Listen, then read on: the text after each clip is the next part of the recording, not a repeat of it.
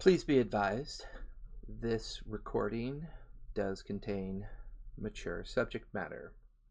You may find some words, phrases, and inferences that may trigger you, so please be advised and be warned.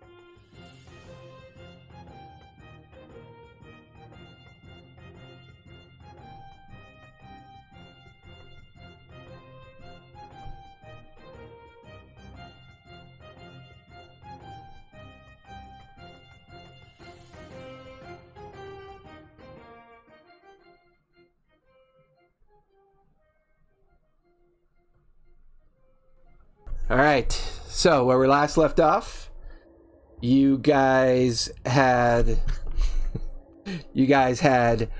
followed the face of what was believed to be Yorm's representation previously into the island.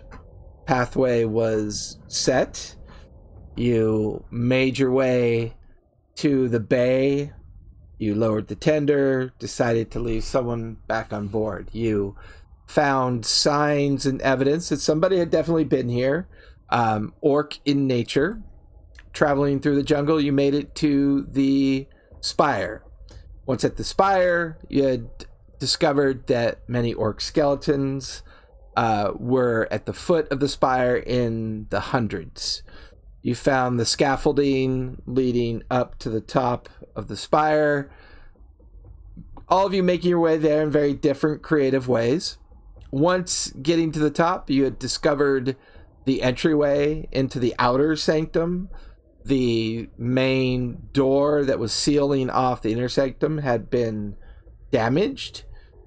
Scaling the wall, found the inner sanctum where the body, the mummified corpse of Yorm, was lashed in place alongside a exposed and fractured sarcophagus littered with all sorts of gems and coins and other things, as well as a very tall, large orc skeleton corpse dressed in very old school pirate attire.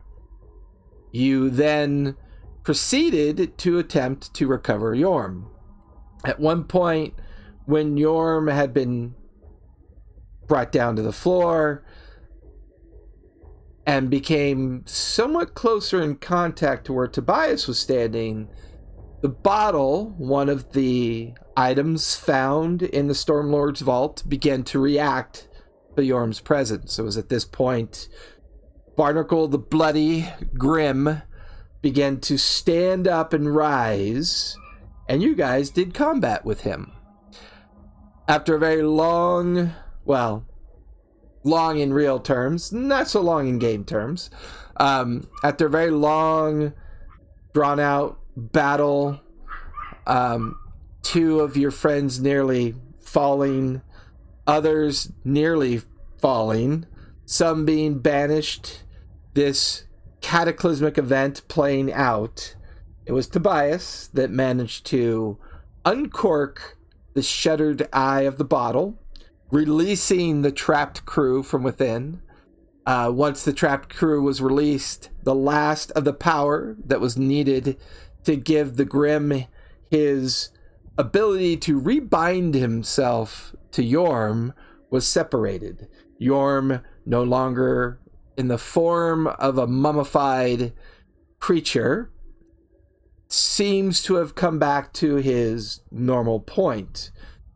As he came back to consciousness, or came back to somewhat of an existence, the battle raging around settled. It was a final curse that the Grim yelled out, And that's when the spire began to shudder and quake. And that's where we last left off. Sigurd, give me a charisma save, please. I feel like I've made a lot of those recently. Yeah? That's a 21. 21. As you stand there watching the 8-foot tall figure of Yorm, and from what you can remember of Yorm, he always had that ability to control his height. That was one of his innate features of being a storm giant. He could make himself large, 20, 30 feet tall, or he could make himself smaller in order to crew and command the ship. It's at this point everything begins to slow down. You watch as Tobias seems to be about to start a conversation with Yorm, but Tobias slows so much it's almost as if he's not moving. You can see Fire making her way very slowly towards Mara and Sam. You can see where Asborn is still up, way high, up on that inner sanctum wall, looking down, and his mouth... Oh, wait, no, he had come down. He had been brought back to consciousness, being helped up. They're all moving and shifting, but slowly responding. They're slow in their movement, almost strangely slow. You watch as Yorm steps away from Tobias, comes over to you, rests his hand on your shoulder and goes, "Well, Sigurd, it's good to see you again. How did you find this place? Where did you find these friends? And my God, look at you. You're so dramatic. This is what you came back as?" I thought it was a good form, but well, I'm just happy to see you. I Kismet is definitely well played here. I shudder to think if you'd not come as anything other than this paladin form that you took. As you could see, this is the reason why I could not come back with you. When you made your oath and you left, and I was screaming for you, it was not out of anger or frustration. It was at that moment I realized that my soul was still bound to this place. That scourge over there, that the Grim had found my body. He had cast some kind of curse on it. I do not know what. He made a deal with someone. It was that bottle that trapped me and our crew. And it is at that point, as he says that, you can see green and bluish outlines of familiar faces of your crew kind of popping into existence in this kind of like static area that's been created. The old grizzled quartermaster, the two cabin boys that would often do the heavy work, and you kind of were raising them like sons of your own. All these sailors moving about, smiling and nodding at you, and they're drifting off and up and away, coalescing like they're going somewhere else. You're not sure where they're going, but they're leaving. But they're happy. They had smiles on their faces. There was a sense of release. Yorm quickly bends over, picks up the bottle from the ground, hands it to you, and goes, "Oh, well, I can't stay long. I've missed the opportunity to take the oath. I'm sorry I can't fight this fight with you, but there are a couple things I can do for you." And he hands you the bottle and he says, "If you can get a chance to return this to the vault, please do. I think even in the Stormlord's understanding of what we did, I don't believe it's his curse that lies upon you, Sigurd. Something else, either the oath that you took to return, or perhaps the fact that you escaped the same prison that I did, may have something to do with what your curse is, but I have chosen to embrace the Stormlord, and I will return and serve as best as I can with him. I will guide our sailors and our men and women to their resting place so that they can move on and move forward. But before I go, know, young Sigurd, I do love you like a brother, and you have been a most excellent friend. And with that, he kind of gives you this really warm embrace and lifts you up about a foot, which is odd for you considering how big you are. Sets you down. You feel this magical energy kind of course through your body as you regain those 2 lost constitutional points, as he seems to have restored the effects of that necrotic curse that was cast upon you by Grimm. And then he stands there with his arms crossed, looking at you and looking at the others. That static bubble still slowing time down, giving you this opportunity to converse with him. And he looks at you and he goes, Sigurd, I give you one last warning. Something larger than you and all your friends are at play here. Yes, the curse is gone for me and our friends, but I fear it remains with you, and it's something that you'll have to figure out what it is. That creature that you've killed, Barnacle the Grim, is not the one we fought before.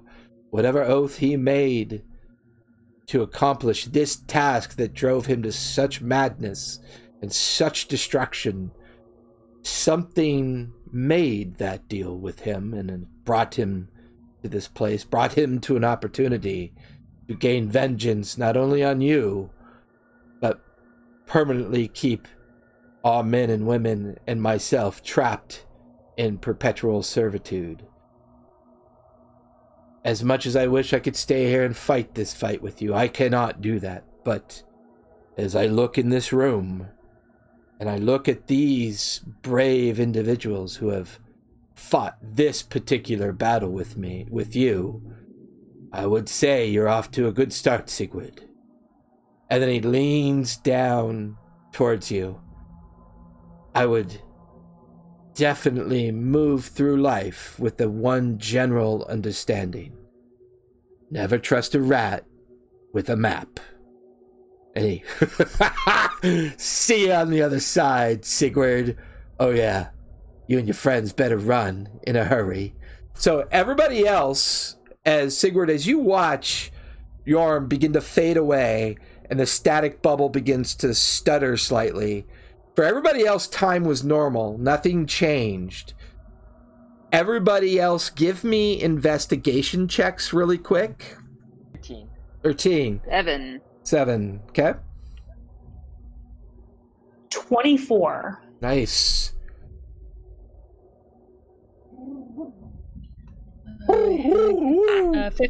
15.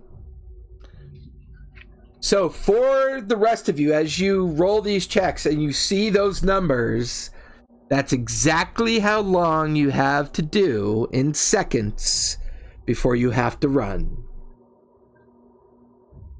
So with that, we will start with Mara, since, well, let's see, where's Asborn? What'd you get again, Asborn? I was unconscious on the floor. They didn't bring you back yet? No, not yet. Okay. When the session ended, I was dead. Died. Yeah. I mean, unconscious. Yeah, that's right. Yeah. So you were unconscious, so you do not get a roll. So, Nope. Even though you guys have no idea what Sigurd is doing, he looks like he's standing there talking to nobody. You could see a shimmer floating around, but you're not sure what it is. But time is moving normal. The spire is shaking. Rocks are beginning to fall. Sam, you have 7 seconds before you have to get out of that place. Mara, you have 24. Tobias, you have 18. Fire, you have 15. So for the 4 of you, we'll start with Mara. You have 24 seconds. What do you want to do? Okay, so if I remember correctly, there's the sarcophagus like broken on the floor in front of us. Nearby, yes it is. Okay, and then you said it was like filled with like gold and such? It's filled with coins and gems and jewelry and trinkets and goblets and finery. It's just loaded with stuff. Okay.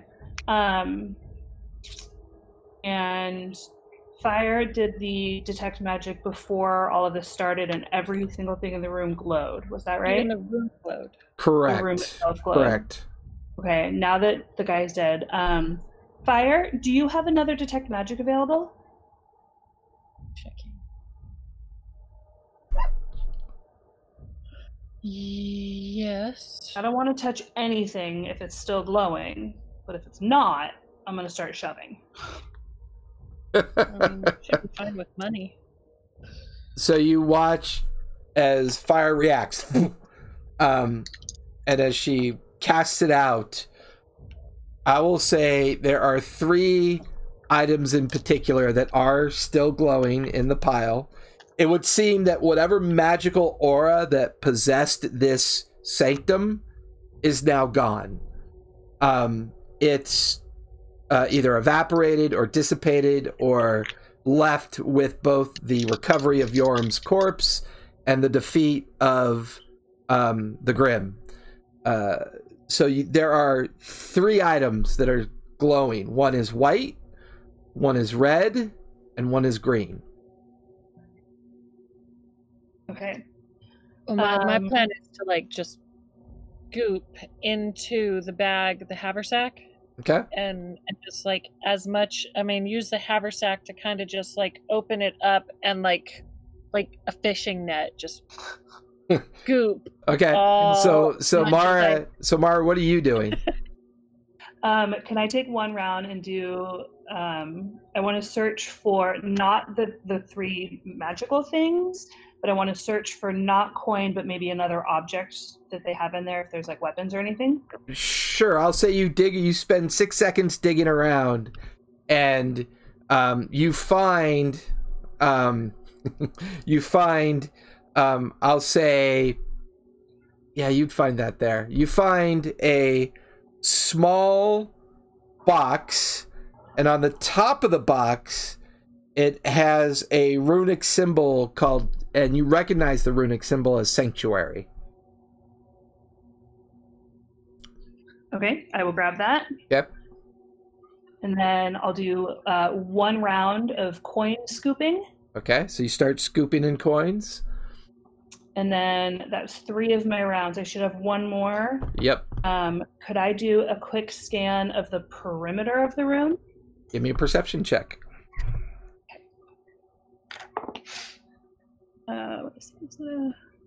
16 plus perception. 21? 21. As you scan and look around, for a moment, you watch as Yorm's existence shimmers into vision and then shimmers away again. You definitely get the feeling that Sigurd is having a conversation with Yorm, or Yorm is having a conversation with Sigurd. There's definitely something going on there, but it's going on outside of your reality. You also realize that the swarm of bones now have finished collapsing. You can see the unconscious form of Asborn on the ground. Rocks are beginning to tumble and fall from the top of the cavernous space. The once damaged opening is kind of cracking and separating even more. The sanctum door still seems stable. Other than that, that's pretty much everything that you see. Okay, then I'm going to make my way back towards the wall. Okay. That will finish Mara's turn. Tobias, you have 3 rounds. You have 18 seconds. What do you want to do? Okay, the first thing I want to do is I want to grab that bandolier that the orc had that the daggers takes out. You 6 seconds. You make your way over to the severed upper half of Grim. You pull the bandolier off. It's actually a matching set that would sit crosswise on your chest. You grab it. That's 6 seconds. You've got 12 more seconds left. And on my way to get out, I'm going to go by the old treasure pile and look for the biggest, hugest, most expensive-looking gem I can find and ram it into my backpack. And then I'm out, baby. Okay, you find a very large diamond and you ram it into your backpack, and then you make your way towards where Mara is beginning to make her way over by the wall. Fire, You have 15 seconds. What are you doing? Well, first I'm going to do the coin scoop because I'm right next to the pile. Okay, you Like, a big old treasure, arm into the haversack. Okay. Like as much and any and did we not want to take the glowy things? Because I kind of want to take the glowy things. I'm pretty paranoid from my sword.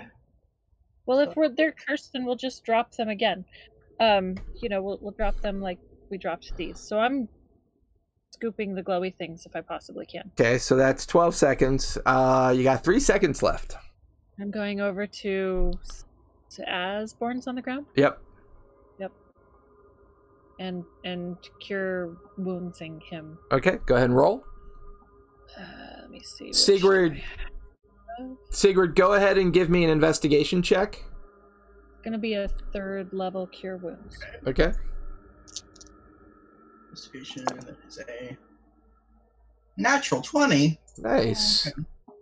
Go ahead and add your 0. It's plus 0. Okay. 20. Asborn, take 20 points back.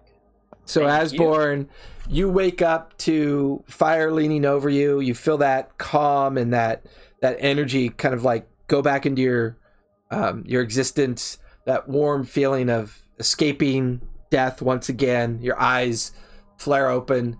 Go ahead and give me an investigation roll with disadvantage, please. Okay, let me check. Ooh, 9. 9. You look around. You're halfway up. You've got 9 seconds to react to what you're seeing. You can see where Mara, Tobias have headed over towards the exit. Fire looks like she's already loaded up on some kit from the sarcophagus and came by to get you on your feet. You're up on your feet. She's now heading towards the exit. You can see where a shadowy image of Sigurd is fading in, fading out, like he's having a conversation with Yorm. You're not really sure what's going on there, but you have a round and a half to kind of figure out what you want to do before you run. I'm just gonna run. Okay. I'm not gonna wait. Yeah, you turn and you run towards the same direction as everybody else. Sigurd, everything drops around you. There's just a moment that you could see the edge of the outline form of Yorm smiling, and as he kind of drifts into transparency and then his essence is fading, all you hear in your head is, "Run, man. Don't just stand around. Fucking run." I'm going... Who is the closest to me? Everybody has now run over to the inner sanctum wall, and they're about ready to decide on what they're going to do next. I'm scooping up all of the people that I can scoop up in my arms. I would say you can scoop up Tobias because he's the smallest. I would also say that Asborn's probably the most injured, but he's relatively athletic. But no one's unconscious at this point. What's Sam doing? Sam's gonna go last. Oh, okay. So Sam is standing amongst everything. She's watching as everyone goes racing towards the door. She's gonna only have one round to do one thing, but because you rolled a 20 on yours once your conversation with Yorm finished, we're gonna resolve yours first. Who has the bottle? You do. I have the bottle? Okay, good. I'm stashing that. Yeah, Yorm handed it to you. Remember, he wants you to return it to the vault? Yeah. I don't know what to do. I guess I'm just gonna run out. Okay, you run right by Sam towards everyone else. Sam, you have 7 seconds. What would you like to do? Is there anything within arm's reach that looks like it might be valuable that I could just snag? I would say if you were to plunge your hand into that pile, chances are you're probably going to pull something out.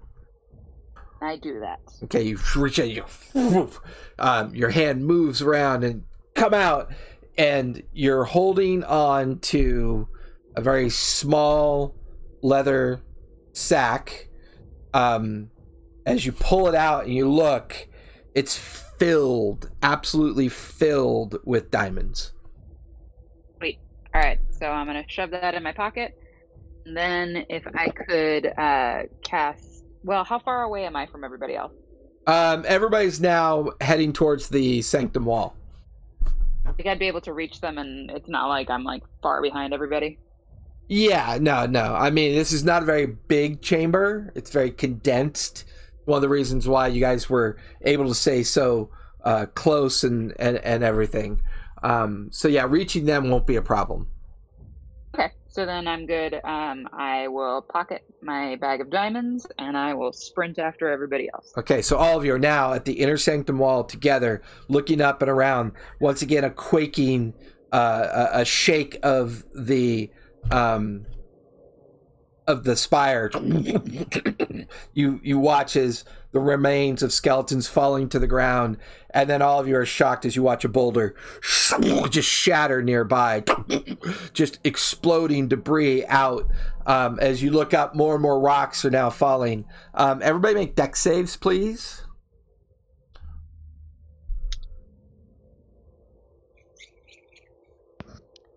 Uh, 21. Okay. 22. Okay. I'm gonna use Shield Master also. Okay. 17 for Mara. I'm about to die because I got a 2. A 2, Sam. That's unfortunate. I was about to ask you to heal me. Uh, I have 8 hit points. 23. 23, and Tobias is 16. Okay, so Yeah. everybody who rolled a 16 or higher, you saved. You only take 3 points of bludgeoning damage. Sam, you take 6 points of bludgeoning damage as the rocks are falling, bouncing off you, hitting you. When a boulder like lands, it shatters, and there's like shrapnel of rocks coming at you. You guys are at the inner sanctum wall. What do you want to do? Is this an area effect deck save? Um, Or could I use my evasion to try to avoid? yeah, I would say that's okay to do here. Okay. All right. Cool. Then I just take no damage. Cool, and I think that's the are we- same for Asborn as well. Do we have a rope Yep. to climb up? I was gonna say, are we close to the stairs where we climbed up? Well, you guys are on the inner sanctum, so you're still in the inner sanctum, right? Oh, so we That we have a inverted huffing- bowl, right? Yeah, this is an inverted wall with a conical shape to it, so you've got to climb Where you up climb and the over. rope. Now, there's 2 How ropes that thick you is guys the had. wall? There's 2 ropes that you guys had left hanging. The wall itself is pretty thick. I mean, when Mara moved through it with her spell effect, it should have been instantaneous to move through it, but there was a slight delay for her because of the nature of the tower and what she was doing. But I would say the wall is probably 3-4 feet thick. Okay, I have a climbing speed of like 20 feet, so I'm just gonna climb up the wall Okay. and like put Tobias on my shoulder and climb up the wall. Okay, so the 2 of you start climbing. Everybody else, what are you Could doing? Could I theoretically cast Misty Step? Can I see the top of the wall? Like, is it Absolutely. how far up is it?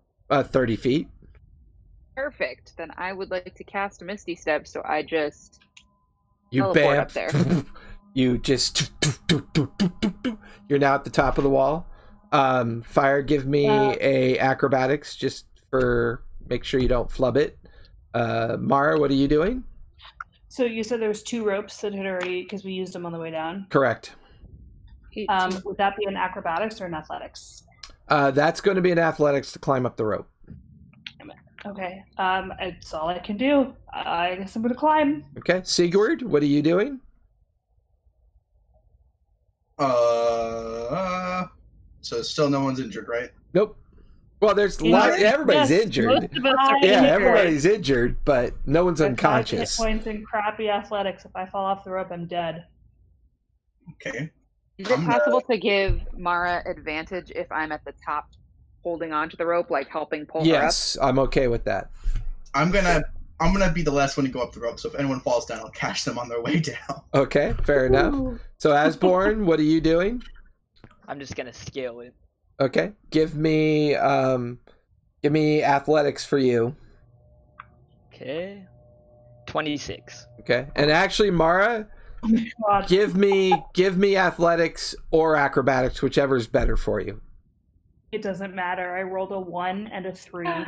Oh So my all of you are scaling, No. getting up this wall. Sam, you're holding onto the rope. About halfway up, the spire shakes and trembles slightly, just as Mara is like overhanding the rope, and then her hand slips and her other hand comes loose and she starts falling backwards, and she's falling. Asborn, she's falling past you. I'm gonna try and catch her. Okay, since you're trying to grab her, Mara, give me a dex save. I'm still sort of good at that. Not right now. 15. 15, that was the DC. You guys kind of like interlock each other's arms. You swing as you're holding onto the rope. Yeah, you're holding on to the rope, Asborn, with one hand, and you manage to hang on to Mara before she can plummet to the ground. You swing her back up and you push her above you, and she's now back on the rope. Everybody's scaling and climbing. Sigurd, you watch as everybody makes it to the very top of the inner sanctum wall, and they're beginning to edge over to the other side. What are you doing? I'm climbing up too. Okay, give me athletics or acrobatics, whichever's better. That is a 21 Nice. with athletics. Yeah. As everybody else begins Am I to rolling again? well, hold on. As you guys begin to scale the other side, oh my god, yeah, the shame dice right there. So you make it up there. So now you guys are beginning to come down the other side, but this is a lot easier because of the shape of the wall, and you've already come up this particular side, so it's not really something you have to check for. You just begin to come down the other side of the wall, but there's another shudder of the spire. More rocks are falling. Everybody give me dex saves.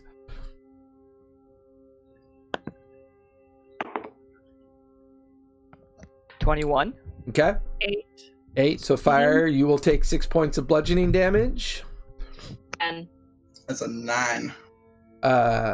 Sigurd, 6 points of bludgeoning damage. Sam, 6 points of bludgeoning damage. Raz got a 24. I mean, half is 3. Half would be 3, yes. The blood is like coming out of my ears, guys. Tobias, you take use Shield Master again. So Asborn and Tobias, you do not take any damage because you made your saves. Mara takes half, and everybody else takes 6. So these rocks bouncing off the wall, hitting you, shrapnel striking into your bodies. All of you skid down this concaved outside portion of the inner sanctum wall onto the ground. You run over to where the entryway was, and the double doors are now kind of like clattering in their door frame from the effect of the spire shaking back and forth. You can hear the rock crack, and you even look up, you can begin to see daylight out through the crack. All of you tumble out onto the platform outside where the doors are.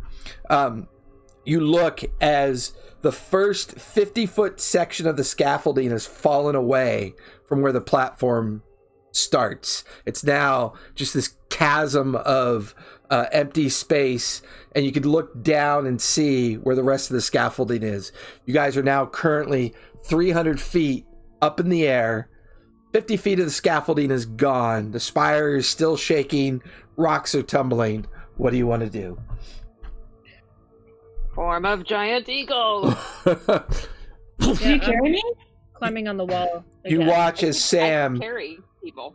Oh yeah, you watch as Sam comes into existence as a giant eagle. She's sitting there, her massive wings holding her aloft. Fire, you swing down and begin to climb the wall with Tobias on your shoulder. Yep. Okay. What are the rest of you doing? I would like to climb onto the eagle. Okay, Mara, you reach, get onto the back of Sam. Sigurd and Asborn, unfortunately, are probably too heavy. at this point, especially Sigurd. He's massive with his armor. Now, question. Mhm. Can I, put one or at a time, get them, on my back and climb them over to the other side, the 50-foot chasm? Onto the... Yeah, but you're gonna need to make a couple checks to make that happen. Right. But otherwise, how are they getting down? The spire shakes again. Okay, that's what I'm gonna... unless you guys have another idea. Well, could Sam, after she drops me off, could she at least take Asborn? Is Asborn too heavy? So collectively, it's all too heavy, but one at a time is very doable. Right. Well, we're gonna start ferrying them over to the... Gotcha. At least to the ground. No, the ground is 300 feet down. We just Okay. need to get them to the scaffolding, past the 50 foot of scaffolding that fell. Okay. Fair enough. So that's what we're Gotcha. gonna So do. you're climbing with Tobias. Sam, first you ferry Mara over there. Mara, you're now on the other side. Sam goes back over, picks up Asborn, ferries him over to the other side, comes back, picks up Sigurd. Just as you pick up Sigurd, the last of the platform and the doorway begin to crumble and fall down the side of the spire. You bring them over. Everybody's now on the scaffolding. Sam, you're hovering nearby. You're watching as one by one your friends are now beginning to descend as fast as they can down the scaffolding.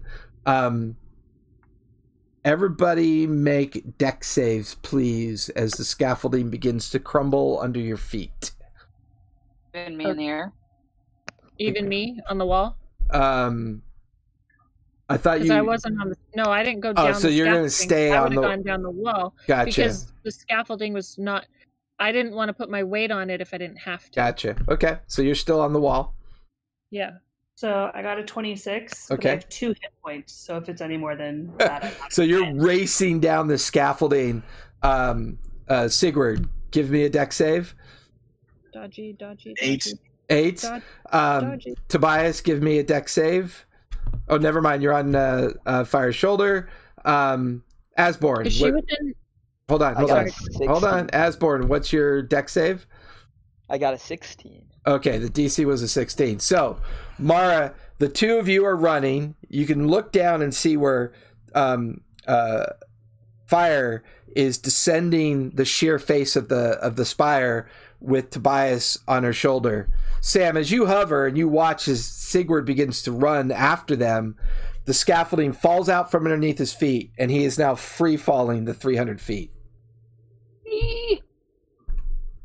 I catch him. Yeah, you catch as he's falling. The two of you swoop underneath him. Sigurd, give me a acrobatics or athletics. Okay, that is a 16. That was the DC. You land on this feathery surface as Sam bears the brunt of your full weight. And Sam, you're like, holy shit, how many donuts has this guy been eating? And just to the point where you take 2 points of bludgeoning damage from him smacking into you, and you begin to go into almost like a sideways dive at first from the action, but you manage to stabilize yourself. And as you're turning and making your way down the ground, you can see where Fire is making her way down the spire, and you can see where the rest of your team is running along that scaffolding as it's literally collapsing behind them by about 10 or 15 feet. So for Asborn and Mara, give me Constitution saves. I want to see how well you can keep up this pace. Constitution. Yeah, save. Okay. Okay. 12. 20, not natural. Okay, Mara, you keep going, but as you run, you can hear the space between you and Asborn begin to expand. It's almost as if Asborn is kind of slowing down a bit, losing his breath. You guys keep the pace up for a little bit while longer. I'll say at the 100-foot mark, I need one more, so I need the two of you give me con saves, and Asborn with disadvantage. Okay. Okay, let's see. Oh god.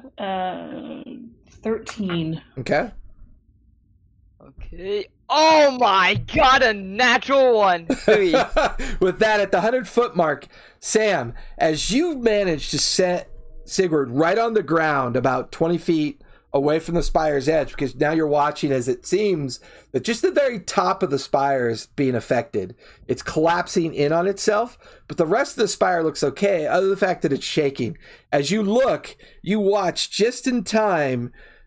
Mara is barely ahead of the collapsing scaffolding. She looks like she's losing her breath, losing the race. But you watch as Asborn loses the race and is now plummeting 100 feet towards the ground. I'm gonna go try and fly and catch him. Okay. You take off in that direction. Fire, give me... we're going to... while all that's going on, give me acrobatics. Okay. Because this thing is like shaking as you're climbing down it. Climbing down. 20, 16, and 6 is 22. Yep, 22. So you managed to make it to the 200-foot level, no problem. Give me another one. 17. You manage to hold on. One of your claws breaks loose, but you swing it back over and grind it into the granite, and you continue down. Give me the last 100 foot. Is that 15? 15. You manage to barely hang on. Your claws actually slip about 10 feet. You take 2 points of bludgeoning damage from the effects on your claws. But you manage to stick it back in, and you and Tobias make it the rest of the way down. Sam, you've got one chance to catch Asborn. Asborn, you got one chance to land on Sam's back. So, because Sam's helping you, and you can see where she's about to swoop right underneath you at the 50-foot mark, I need a... I'll let you choose, either athletics or acrobatics. It's up to you. Okay, athletics it is. Okay. Oh, advantage, right? Positive juju, positive juju. Yes, because Sam is helping Oh my goodness! That better be a good, oh my goodness. No! Don't die. Shame dice. I got 2 3s, so I got a 13. So, 13. Mara, as you make it down and the last of the scaffolding collapses before you, it feels like your lungs are just going to rupture. You make it down the last 10 feet. All of the scaffolding is slowly collapsing around the coil of the spire. You look to see where Tobias and Fire have safely made it off the spire. You can see where Sigurd is sprinting towards the spire to catch up with all of you after being safely lowered by Sam. You look up just in time to see the falling Asborn bounce off the back of Sam, and then all of you looking right into the ground. So am I physically the closest one to him right now? So I would say, Sam, you are. So Asborn, you just took 22 points of falling damage. Ooh. Oh, okay. Are you still conscious? I am unconscious. Okay. I'm gonna turn immediately and head towards him. Okay. And start moving He only boulders got and 20 scaffolding, points. whatever I can do. So all of you begin to converge where the limp and unconscious form of Asborn's like just lying there crumpled. You can even see a bone sticking out of one of his arms. But wait, is it just the spire that's moving, or is the island itself moving? Can we feel the ground moving at all? No, the effect of the spire is causing the ground to shake, but you get the feeling that it's just that chamber that's being affected. It's like collapsing in on itself, and it's even beginning to where the rocks and gravel that are pattering down the sides of the spire are no longer like big, huge boulders. It's just the residual effect of the collapse. Okay. I'm going to stay as an eagle, but I'm going to look over at Fire to see if she's going to help him, because if I have to stay as an eagle to carry him Heck back yeah, to the I'm ship. gonna help him. So say that again. So what are we doing? I said, heck yeah, I'm gonna help him. Okay. Well, all of you are pretty much trying to converge on the same area. Even Sigurd is like foot pumping it realizing that he could have fallen the 300 feet, seeing... Okay, I still have second level spells. right. I am going to... am I there yet? Oh, yeah. Okay. Cure wounds, second level on Asborn. Okay. So that's math. Plus that's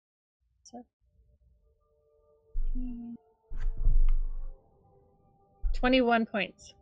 Get 21 hit points back there, Asborn. And then I also want to heal Mara. Am I alive? Mara's there. Yeah, literally, you watch as Asborn just sits up and screams. He's like, and he's even flailing like he's still falling. Oh god. Oh. And 18 Was that a points mass to Mara. cure? Oh, 18. Okay, thank you. 18 points to Mara. No, it wasn't a mass cure. I just blew 2 spells. All right, thank you. I mean, not blue. They were well used. Well appreciated. Yes. So all of you are standing there. The last of the tremors of the spire,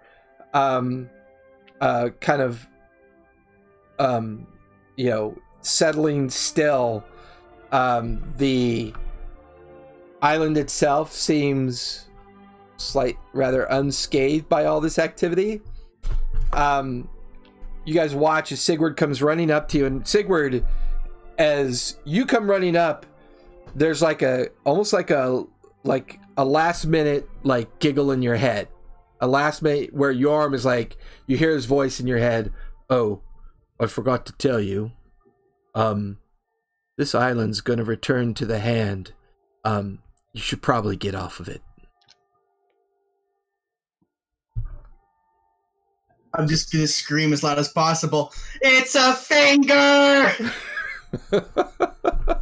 And you watch as Sigurd yells that and begins to run in the direction of the bay where the ship is. And it's at that point, as all of you begin to turn and run following Sigurd, you watch as the spire itself begins to fade and gradually disappear. A now almost sand-like whirlpool begins to form as the spire is being drawn into the island. You could see where the trees are being pulled, all of you feeling this kind of gravitational force pulling you towards the center as you're sprinting and sprinting and sprinting away from the center. You guys make it to the jungle line. Trees are blowing by you, being pulled back. You're dodging them, and a hour goes by. All of you guys, your lungs are about to rupture.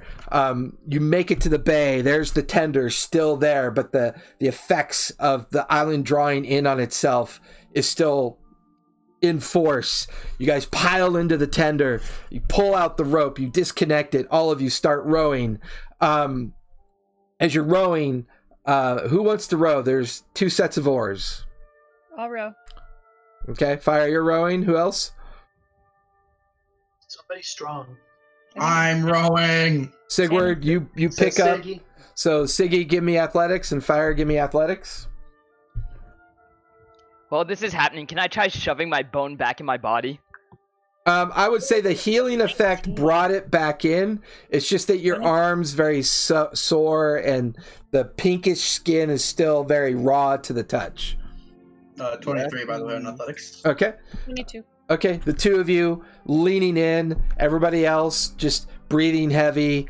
So at this point, as you guys make it into the bay, and you feel the tender kind of bump into the edge of the Koala ship, you can see Asmon looking down going, "Hey guys, how'd it go? Everything okay?" And then you see the little halfling child jump up on the rail and go, in halfling to you, Fire, she starts complaining about how she's hungry.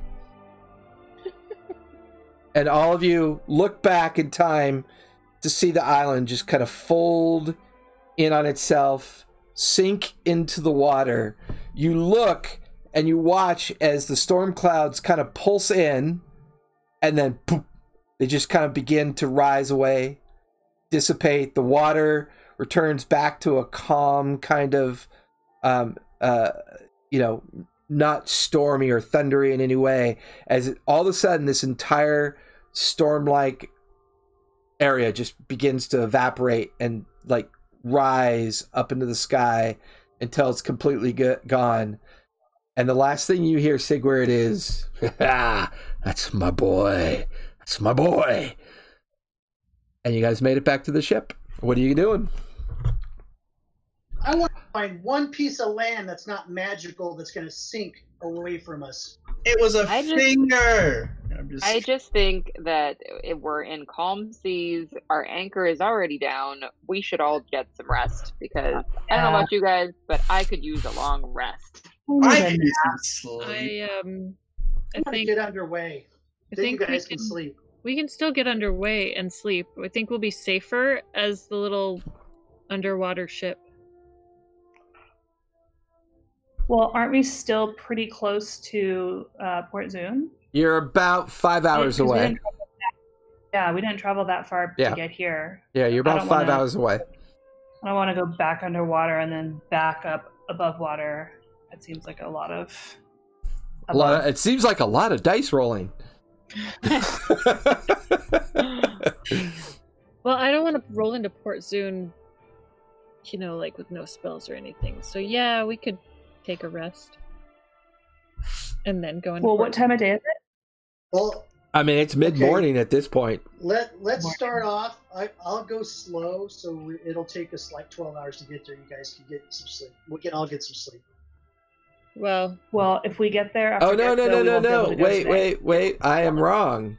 you're wrong. It was, so you guys were going to have We're to like dock. more of a day out. Yeah, because you were going to have to know. So you got into Port Zoon where you were only an hour out, but it was going to be dark. Turned around. Yeah, it was going to be Right. dark. So you couldn't dock at night.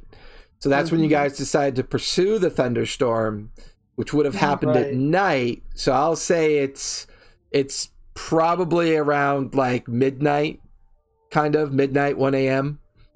Right. Okay, so let's take a long rest and pull out in the morning. Sounds good. Sounds good to me. Please. I think Asborn should be on. I mean, not Asborn. Asmon should be on watch. Yeah, he's had it easy. It's at this as you guys you wait for the ropes to fall. They fall. You connect them to the pulleys. You can hear the crank being utilized up top, the tenders being raised up and over one by one. You guys kind of spill out of the tender. Asmon's just like full of questions with his brother, kind of like to the point where it's almost annoying. The halfling child comes up to you, Fire, speaking in her halfling voice, wanting, food, hungry, what's going on, what happened, where'd the island go? It's just a typical like small child question, nattering at you. I can picture it vividly. You I don't speak halfling. all of you are now on the deck of the ship. Asmon kind of gets the gist of what you're asking to do, so he's going to take watch overnight to make sure everything's okay. You guys all go down to your rooms, settle into what remains of your rooms. I mean, you've never really resolved that issue yet, and instantly, one by one, you guys all just kind of zonk out. Get your long rest. So everyone go ahead and take your long rest. Thank God. I'm going I to feed the halfling child. Okay. I'm going to sleep with the bottle in my arms. Okay. Well, it does have an opening now. I'm just gonna hug the bottle as I go to sleep. Is there still a ship in it? No, it's empty. The bottle is empty. Bottle is empty. I'll hug the bottle. Whatever. Actually, it's not. I had to go to the bathroom on the way to the ship. Sorry.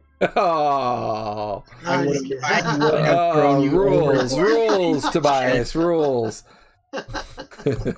Just kidding. All right, and you got that I fed the halfling child, right? Yes. And okay. So all of you wake up the next morning to a rather unique sound. It is the sound of calm.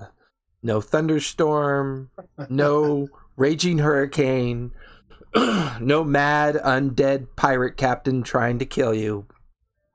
As one by one you guys wake up to what feels like a very normal morning. You're still anchored in place as you guys kind of come up to the common level. And there's Asmon sitting there with the halfling child. They seem to be playing a game of dice.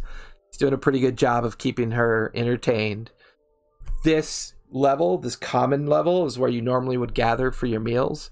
And there is quite the nice assortment of foods and teas and coffees and pitchers of ale kind of set out. Asmon comes over and goes, "Oh my god, guys. Oh my god. The things I found while you were gone." And he runs over and you see that there's this large piece of furniture tucked away near the common space. He goes, "Oh my god, watch this." And he puts his hand on the handle and he goes, "Lobster with butter sauce." And he opens it and he puts his hand in it and he pulls out a big old tray loaded with lobster meat covered in butter, and he sets it on the table and he goes, "How fucking cool is that? There are so many cool things on this ship. Well, except for that one box I opened and it tried to eat me, but that's okay. I'll stay away from that one." A box tried to eat you? Excuse Which me, what? one? Oh, it's no big deal. I threw it overboard. It's fine. You threw it overboard? Oh my fucking god, man. Well, you know, it tried to eat me. It can't be safe, so I just got rid of it. Well, it can't eat any of us now, so. I support your decision. Good on you. See? I mean, this ship is massive. There's a lot of stuff on here. You know, I found where the crates of the T-Rex are. I found a book for it. I think we could build it if we want to, but I don't know how to build it. But if we build the T-Rex, is it going to turn on us and eat us? Oh, I don't know. But I mean, come on, it'd be pretty cool, guys, to build it. You see the book? He hands it over to you. I'm going to grab a plate and open the book and start eating as I'm reading. And as you're eating and reading, you realize it's in Gnomish. This is useless to me. Wait. I am going to take 10 and cast Comprehend Languages. On Me? On the book. Oh yeah, that's No, right. You can cast it on objects, right? No, you cast it on you. For the duration, you understand the literal meaning of any spoken language that you hear. You also understand any written language that you see, but you must be touching the surface on which the words are written. So I'll say you sit down. I'll say you sit down along. Who was it? Was that you, Mara? That was Sam. Oh, sorry, Sam. So yeah, Fire sits down next to you, Sam. You watch as she takes about 10 minutes while you guys are loading up plates of food, and she's now reading the book to you. As the two of you take the time to eat and read, and everybody at the table is eating and doing, but everyone's intently listening to Fire. She transcribes this book. It's an engineering diagram and schematic for you, Fire. Some of the engineering you're not too sure about what it means, but basically if you were to take these crates, this book, to a gnomish workshop or an engineering guild, they could probably show you how to build this thing. Or we could sell it to them. It's possible too. Anything's possible if you try hard enough. So your morning is made up of eating, discussing. All right, so it's now mid-morning. You guys have had quite the breakfast. You've also learned a little bit about gnomish engineering and T-Rexes. What are you guys doing? Has Fire explained it? Yeah, I was reading it out loud to you. Yeah. Well, has she explained it in enough of a way that I could go down and look at the T-Rex and Sure. be like, Yeah, Alright. I would say she's giving you enough reference material that you could begin to postulate some theories. I mean, do any of you all need me, or we're good? Yeah, good. I'm good. All right, I'm gonna go look for the T-Rex. If Go not, Okay. we know where you go are. Make us some money. You I guys don't know about we're gonna make any money with this, but it might be cool. You watch as Sam begins to go below deck. What are the rest of you doing? I am. Oh shoot! What am I doing? To go get the ship ready to get underway, get the helm set up, and then after that, I want to go look at my magic toys I got. Yeah, I kind of want to go look at my magic toys I got too. Okay. I was gonna also head over to the helm, make sure we're facing the right direction and checking wind speeds and all that fun stuff. Okay. So, Tobias, are you going to help set sail underway, or are you going to let Mara do that? Yeah, I can let Mara do that.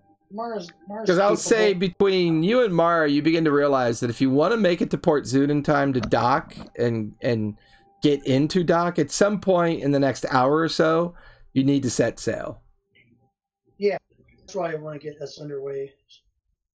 I want to get us there when it's not nightfall and Right. see if Okay. they're going to attack us and kill us and all that stuff.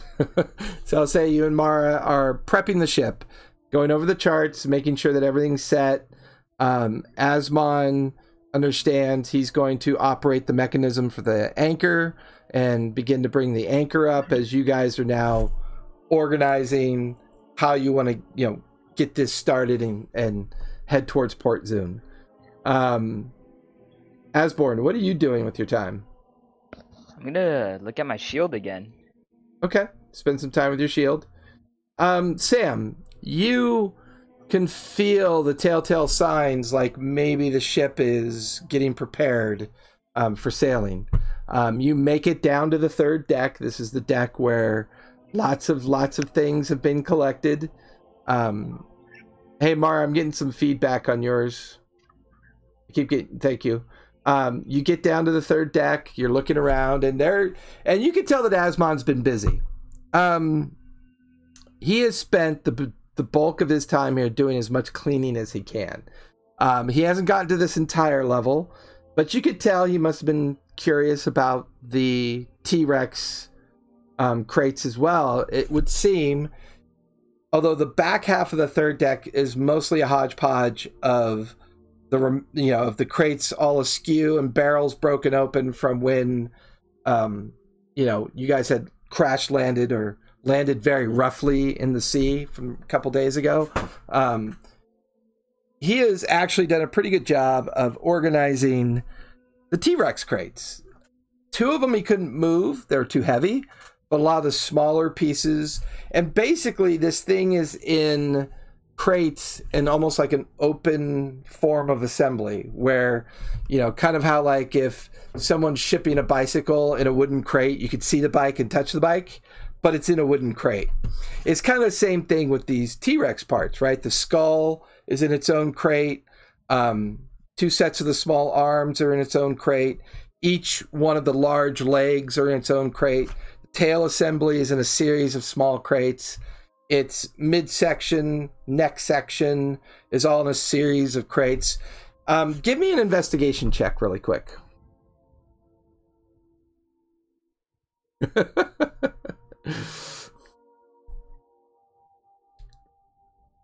Not great. It's an 8. 8. You spend some time looking through these things. You begin to realize that based on the information you got from Fire, and you're looking at the way the gear works are, the pulley systems, the cabling, this is some really nice engineering. I mean, this is some pretty advanced stuff. You get the feeling that, well, I'll say you may not know who because you don't find anything specifically, but someone has probably already put in an order for this, because it doesn't make sense based on the previous conversations you were having with Qualish and insights into the way he was harvesting creatures, utilizing creatures, and some of the Qualishes talking about a previous dinosaur that they had sold to a previous client. To go through this much effort and this much work probably means Qualish already had a buyer in mind, but you find no mark, you find no telltale information on these crates to tell you otherwise. Now, does it look like it's just one T-Rex? Is there any other type of dinosaur, or is it just the one? Give me another investigation check. Okay, come on, let's hope for a better one. I should not have said anything because I got a 4. You don't see any other crates that look like maybe there's more dinosaurs here. Something like that would definitely stick out like a sore thumb. The only thing that you kind of walk away from as you search the remainder of this floor, now that things are in rough condition, the one thing that sparks your memory of your conversation with the Qualish, main Qualish Prime, in regards to what he was doing, is that there are remnants of broken barrels and crates of the surplus supplies that Qualish was speaking to. You find more dragon skins, you find you find more other flora and fauna that look like they've been taken from their natural habitats.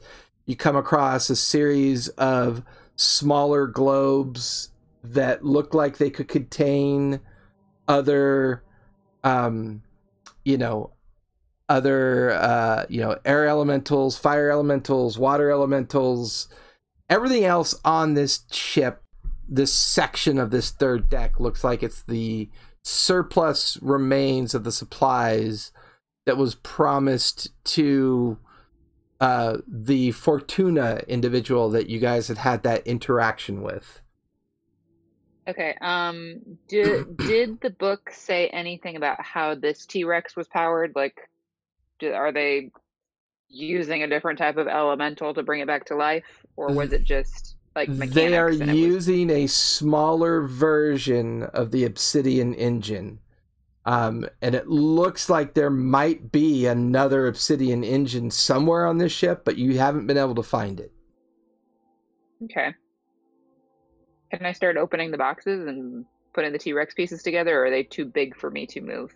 I mean, you're talking about assembling scaffolding. You'd need half a dozen people to kind of help with just the physical activity alone.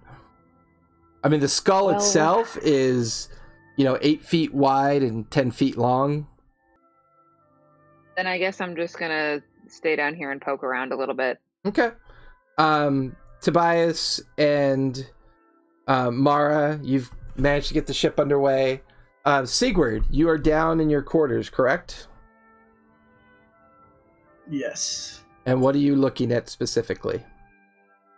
I'm just kind of filling with the bottle, remembering everything that happened. Okay. Thinking back on everything, the words that Yorm gave you in regards to the possible means and way that the Grimm managed to almost pull off that plan would require a significant amount of wealth, a significant amount of planning, and you're not convinced that he was bright enough to do it on his own. So there's definitely something at play here. The words that he mentioned about somebody orchestrating this, the idea that strings are being pulled, leads you to believe that it's quite possible all of this began with the fact that Tobias's mother found that book. So maybe the origin of that book and the understanding of where that book came from might be an interesting way to start that conversation.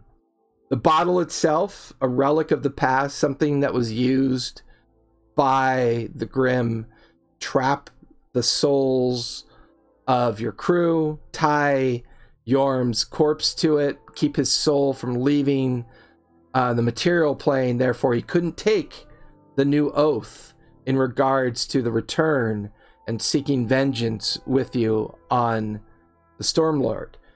The idea that the Stormlord may not have ever actually been involved, something else may have caused that particular incident, And the curse is actually you. The idea that the curse is your quick acquiescence to the idea that the Stormlord was involved, and somehow the collision of your oath and the collision of your lack of faith maybe has got more to do with this so-called curse or whatever this is. There is a definite sense of relief and satisfaction in the fact that you were able to aid your men find rest, and you were able to allow Yorm to settle as well. But all of these things just kind of bring back memories of everything that's been happening or what happened. You even begin to wonder if the coincidence of your oath of an unknown thing that you're not even sure what oath, just your anger and your frustration forcing you into that oath, just so happened that there was a paladin waiting as a vessel for your return. I mean, is that a coincidence? Is that planned? All of these, like an abacus in your mind, moving, parts shifting, things moving in and out of your thoughts. The last thing that comes to your mind is that you know enough about the Stormlord to know that the hand of exposure, the hand of the Stormlord, that is an old myth that talks about how the Stormlord saved this world from the calamity. The Stormlord was integral in its process. Not only that, but what is its stake? What is its... I mean, was Scourge destined to be released? Was that required? Because how else were you going to find the bottle? Once you found the bottle, you found one of the missing 5 islands from the myth. This all just well orchestrated plan just seems just too opaque, too obvious. And is it the obviousness of the plan that's the deception? It's all very confusing to you, but you do have possession of the bottle. You know more than you knew before. You have a starting point.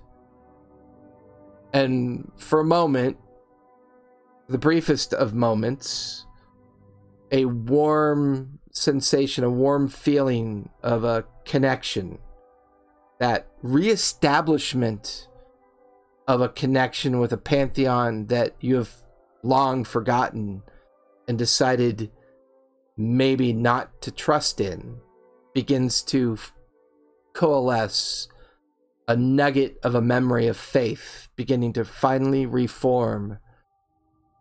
The idea of coming back from almost becoming that fallen individual you sought so hard not to become, playing at the very front of your mind.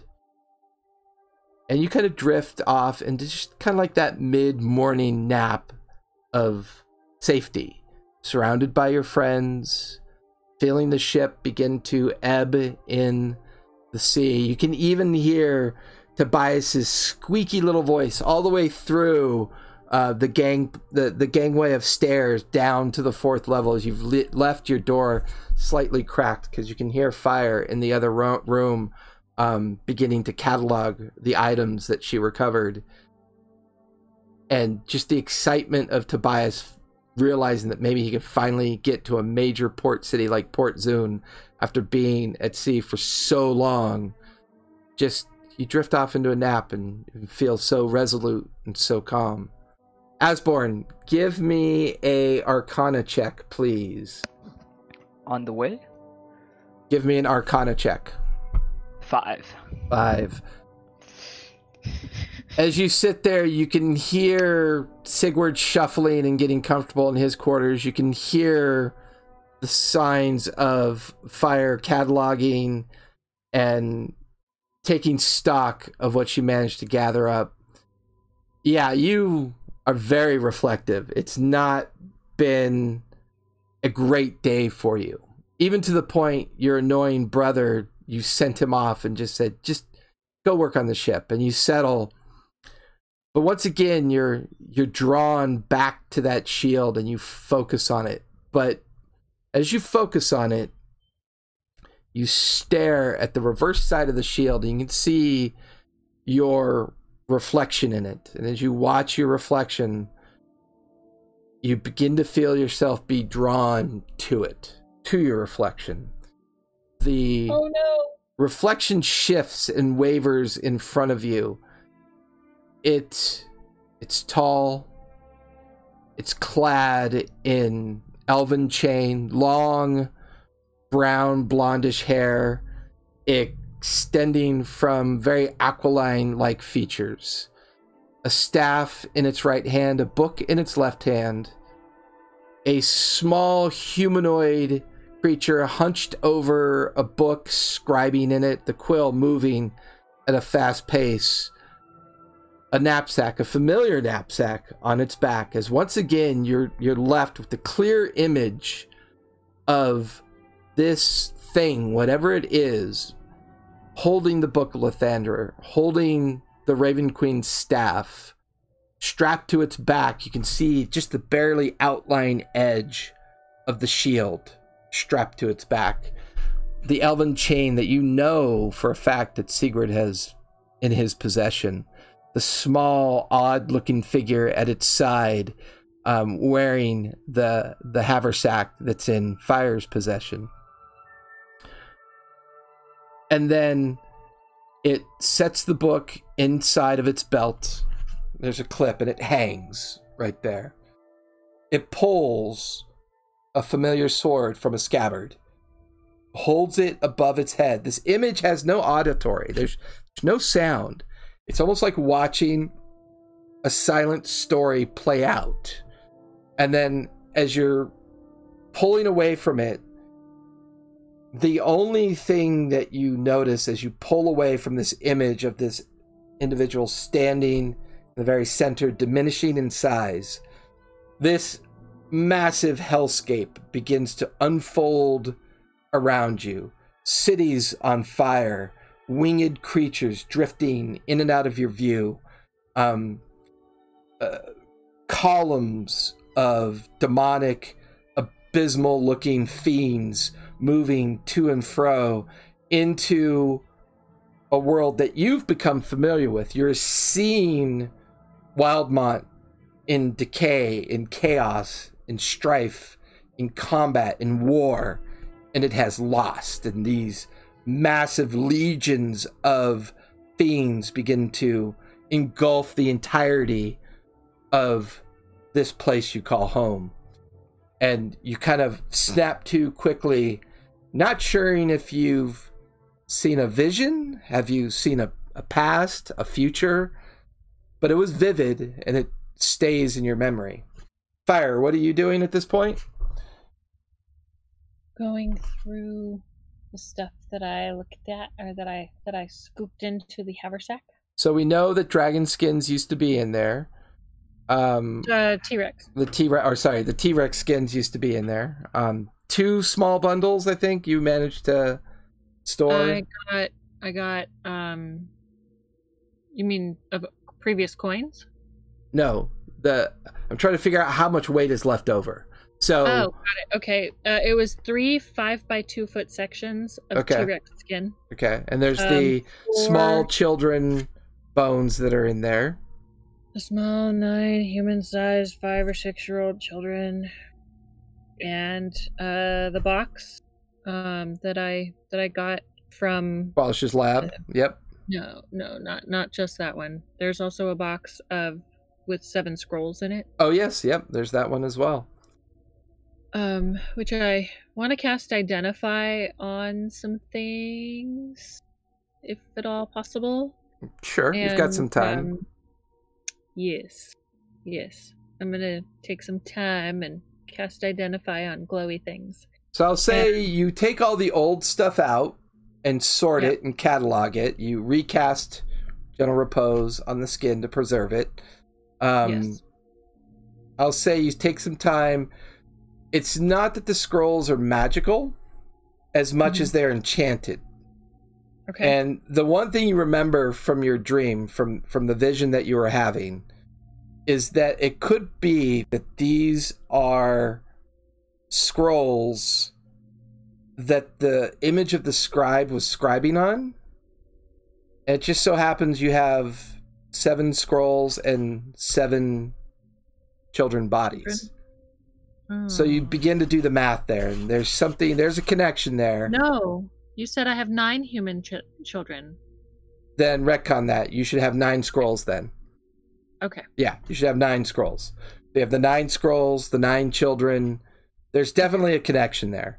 And because the scrolls are magical, but they're enchanted, you're not really sure what that means. They're not the typical magic scrolls that you've come across in the past, like that have spells written on them. Their entire creation is very different, but they're definitely enchanted. Okay. And the identify doesn't tell me. No, it doesn't know how to tell you what it is. And then the box from Qualish's lab. Did you ever open that? No. Give me an it's definitely glowing a very white hot white. Give me in fact, I'll say you identify it as a box of secrets. It's designed to keep things secure inside. Because you've identified it, you know what the incantation is. You find the runic sigil, you speak the word open in Abyssal, which it's not that you know what it is, it's just that it's the way the magic reveals itself to you.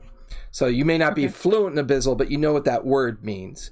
And as you say it, there's a clicking sound, and the lid splits apart, almost as if it's hinged from the backside. And in the very center of it, they're resting and almost like very like cotton-like material. You see a pair of goggles.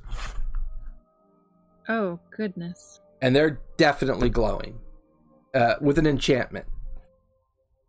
Okay. So you take another 10 minutes, focus. Yep. You realize that you've basically found goggles that, as you put them on, everything becomes opaque and visible as if light was perfect. You also notice as you look around that you test it. You realize that as you look at the enchanted items, even though that spell has moved on, you can tell that those items are enchanted. Okay. So you've basically found a goggles of magic detection. Well, nice. Like that. Okay. And then... Which is wholly different than detect magic. So goggles of magic detection will allow you to see and reveal anything that's magical, but not identify it. Right. Anything else you want to do? Dump out the rest of your loot? Yeah, there were the 3... there were the 3 glowy things in the pile of treasure that I scooped up too. And I will say you can identify those 3 things because you're eating up a lot of time doing all this. 10 minutes each. Yeah, and then I'll say you could count out your coin, but you may have to wait to like go through the rest of your loot when you have more time. Okay.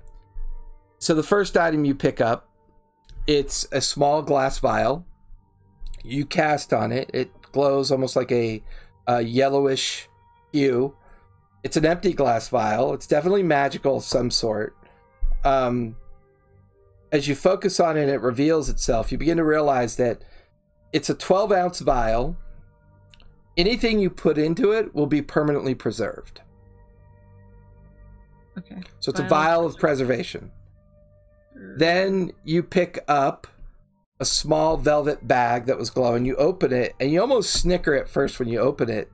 It's got a bunch of bone dice in it. And as you pull them out, they're enchanted blue. And then you even have a slight recollection. You don't know where the memory comes from. You don't know why this memory crawls into your head. but you think of a series of numbers and you throw the dice and they all turn into that series of number as you found a bag of loaded dice. Okay. And then the third thing you pick up is a very neatly bound in gold cord fabric at first. It just looks like a bolt of fabric, but then as you untie this blue glowing fabric, it's a cloak. You like unravel it. It's some of the finest quality you've ever seen. It's not like anything you've ever seen. This cloak just plays out, and you run your fingers along the material and the silk threading, the gold, the platinum lining of threading that you're seeing in this cloak, and you focus on the enchantment and it reveals itself to you. You realize that if you wear this cloak, you can go invisible. Ooh. Okay. You find, as an initial tally of coins, 1,200 platinum. Okay. 800 gold. And 900 silver. There's more, but for now, that's the best you can get done in this allotment of time. Mara and Tobias, the two of you have managed to get the ship underway. You've looked at the charts, the wind speed, and everything tells the two of you that you will reach Port Zoon within the next 4 hours. You've got a good headwind. Asmon spent a little bit of time and is still spending time doing some repair work to the sails. At some point, even Sigurd drifts up from below and is now doing some repair work on the roping and the sails, which is what he was doing once before, so he's familiar with it. After a while, you can hear the giggling of the halfling child as she's now kind of drifted up on deck and kind of playing and like running around, seemed very happy and excited, almost as if she somehow has figured out the direction you're going in and is relieved and is now up and playing about. Sam, you don't really find anything else of interest. You eventually drift up towards the main deck of the ship as well, eager to, just get some fresh air and get an idea of where everybody's going. You kind of run into Fire as she's coming up as well. The two of you look back to see a very mopey Asborn kind of making his way up. He doesn't look overly pleased with himself. The three of you come up on deck. You could see Mara and Tobias having a casual conversation about the helm and the wind and the big smile on Tobias's face. You guys are all now on the main deck. You hear from Tobias and Mara that you're maybe 4 hours out. What do you guys want to do with this last 4 hours before you get to Port Zoon? I want to build a T-Rex, but I need help.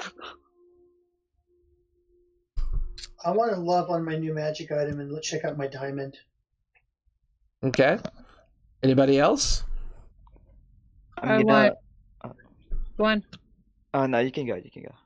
I was going to say I want to meditate. Okay.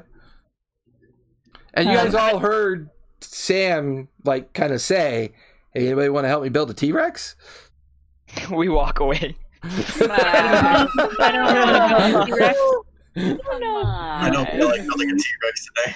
I really don't I want to build don't a know T-Rex. if we should. Isn't that T-Rex promised to a dragon? I don't know if I want to be on the wrong side of a dragon. Exactly. What if we made it and then we'd be on the right side of a dragon? Oh, Yeah, but if we make it, how do we get it at the ship? Out of the ship if we make it in the ship? I mean, we can cross that bridge when we get to it. Or we take it out of the ship in pieces and build it after it's not on the ship. he was Then building everyone it will on the see ship. us build it. Qualish was building it on the ship. He's got a it's in point. boxes. But they were building it before we lost Qualish. I'll help build the dinosaur. Putting it back in the box because they built it on the island we were on, weren't they putting it back in the boxes? I thought they were putting it back in the boxes. And Qualish could make big doors. We can't make big doors. I mean, I fair think enough. we're packing it up to give to her. Maybe we should find her. She's in Zadash, supposedly. Was she in We send- Zadash, or was she meeting him in Port Zoon? I have on my notes that it needed to be delivered in Zadash within a week. How long's it been? Probably more than a week. I say we sell that to the highest bidder and get our cash and get out. I don't Uh, wanna I I just think ain't not here. do that. I don't I want to get don't eaten know. by a dragon. It's She was Tobias's pretty deal. formidable I mean, dragon, it's too. yeah, it's Qualish's deal, not ours. Right. Yeah, but if we sell Qualish's stuff, And he's not around to He know. might Who gives eat a us. hell? as far as she knows, we're like with him. Yeah, I think. Let me. Anybody that could fly and land on a deck and looks like she had been on fire recently. I'm going to say I'm not going to try to bullshit that person. That's what I'm saying. What if we just contact her and let her know that we have her stuff? Maybe she would be so grateful that she would reward us. yeah, I could probably message her and tell her I don't feel any gratefulness in her when I saw that. her. Not that I really want to message a dragon. Although maybe I Happy do with want to that, message a dragon because I kind of like dragons, but I don't want her to eat us. Well, absolutely. So maybe let her know, like, we're not with Qualish, like we were like all but prisoners of his, right? But he's gone now, and we have this dragon, and we'd like to get it to her. She gave us some directions, T-Rex. right? Yeah. Okay. Okay. She's Hey, Miss Fortuna lady, was Do you know her name? building the dragon? Yeah, her name is Fortuna. Okay, great. I'm not. Tuna, huh? I haven't cast it yet. sure. That'll be your nickname, Tuna. Big Tuna. Tuna. I Yeah, don't- I'm I sure don't that think would go I'm- over real well. I really don't think I want to call the dragon Tuna. Big Tuna. Big Tuna, what's up? That makes the difference. Yes. Acclamation. I would rather call her like Miss Fortuna or Sir Fortuna. I mean, Lady she's a Fortuna. Lady Gotta- Fortuna. Yes. How about Lady Fortuna? Gotta lay on the compliments. Lady Fortuna, we've heard of your graciousness. Lady Fortuna of the massively scary. She might like that. We have Astute. No, we have. Was it you that Qualish was building the dinosaur for? How about Quellish has abandoned your dinosaur? Maybe I should message Like, Qualish. get it to you. No, don't message Quellish. Oh, we don't need Qualish. Well, I mean, Terrible human. No, he's not a human. He's a terrible being. no. What? Crazy gnome. I think we should let the Inventor T-Rex person. go. I don't think that's Can't let it go. It's Because, It's a we don't want it skeleton. to be a slave or something. right. Oh. We're gonna let it go, and by let it go, we're going to push the boxes overboard. It seems like No, less than that is the worst option. Because I Those don't want her pissed off at boxes- us. Those But what- boxes are really big. Can we actually get them out of the ship? Like, Jason, will they come out? Is there a way to Well, get them I out of the ship mean, they without got tearing a hole in the ship? the one thing you guys all equally remember when you were down below when Qualish was on board. Mhm. These parts were scaffolded together and then disassembled and crated. So it's quite possible they were merely testing the assembly at the time. But once again, I mean, the only entryway into the deck system that you guys can remember is the stairwell. How he got all those supplies down there, you still haven't been able to figure out. With his door thingies that he can make. Well, I want to destroy the ship anyway, so let's just blast a hole in the wall. That's What? fine. do it. Do it. Evil. The ship is evil. We're not flying the ship around. The ship is not evil. If you want to get Because off the the ship, you inventor can, is but evil. you're going to destroy my ship. The ship is not evil. We'll get you a new ship. We'll get you a new ship. Uh-huh.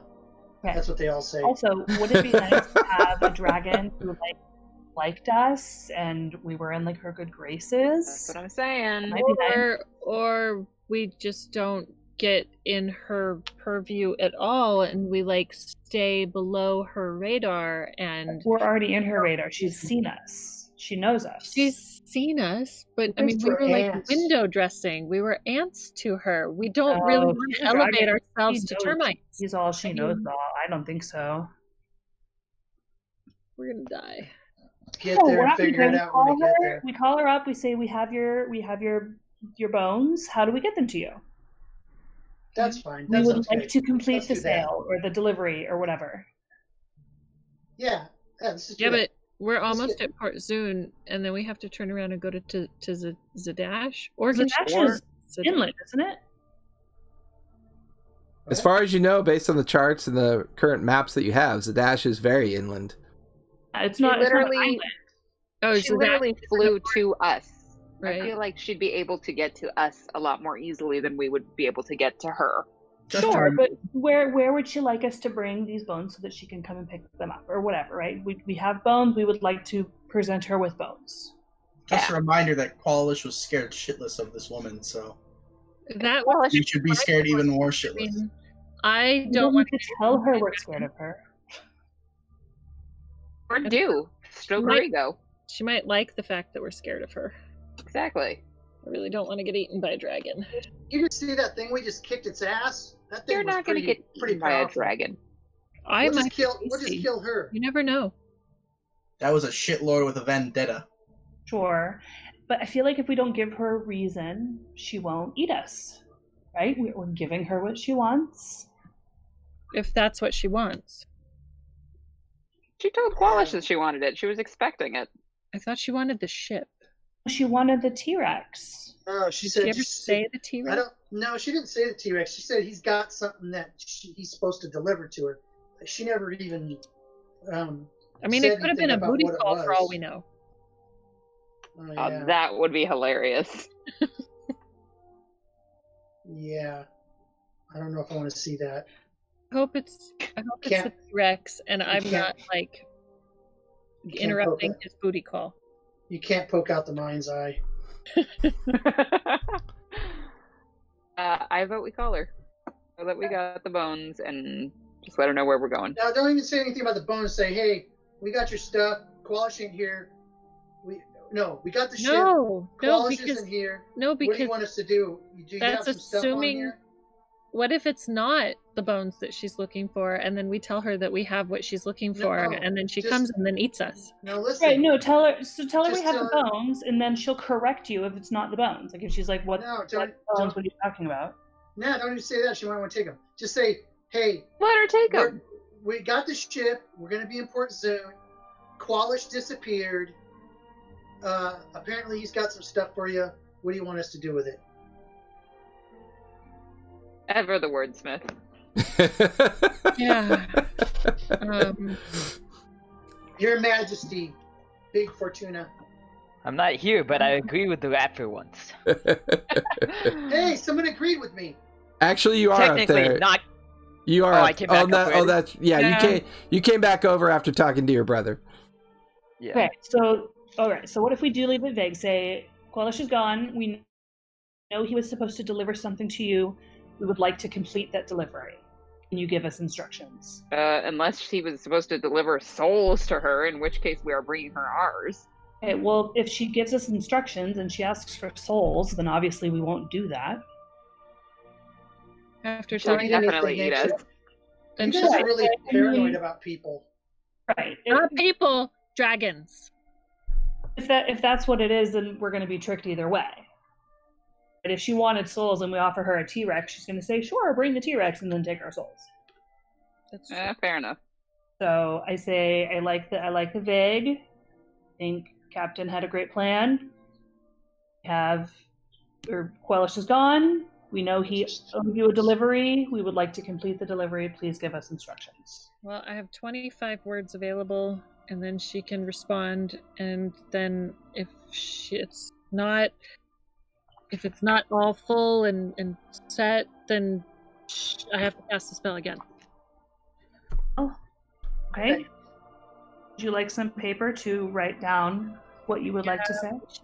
Because I have two. And I pull out a quill and paper that I always have on me. That's what they all say.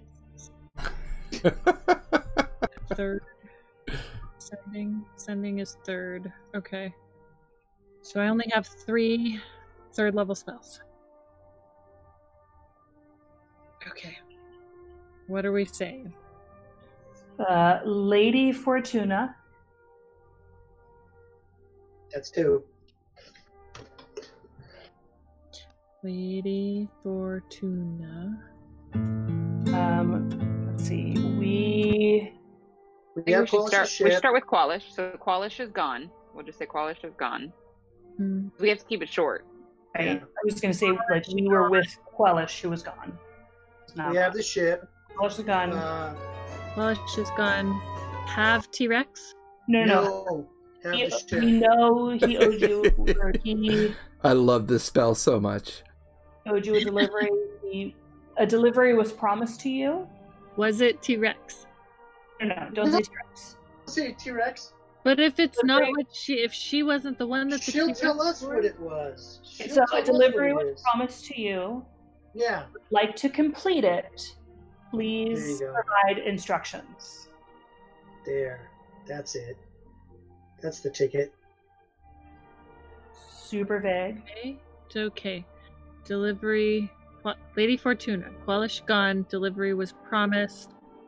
And then what? We would like to complete it. We like to complete.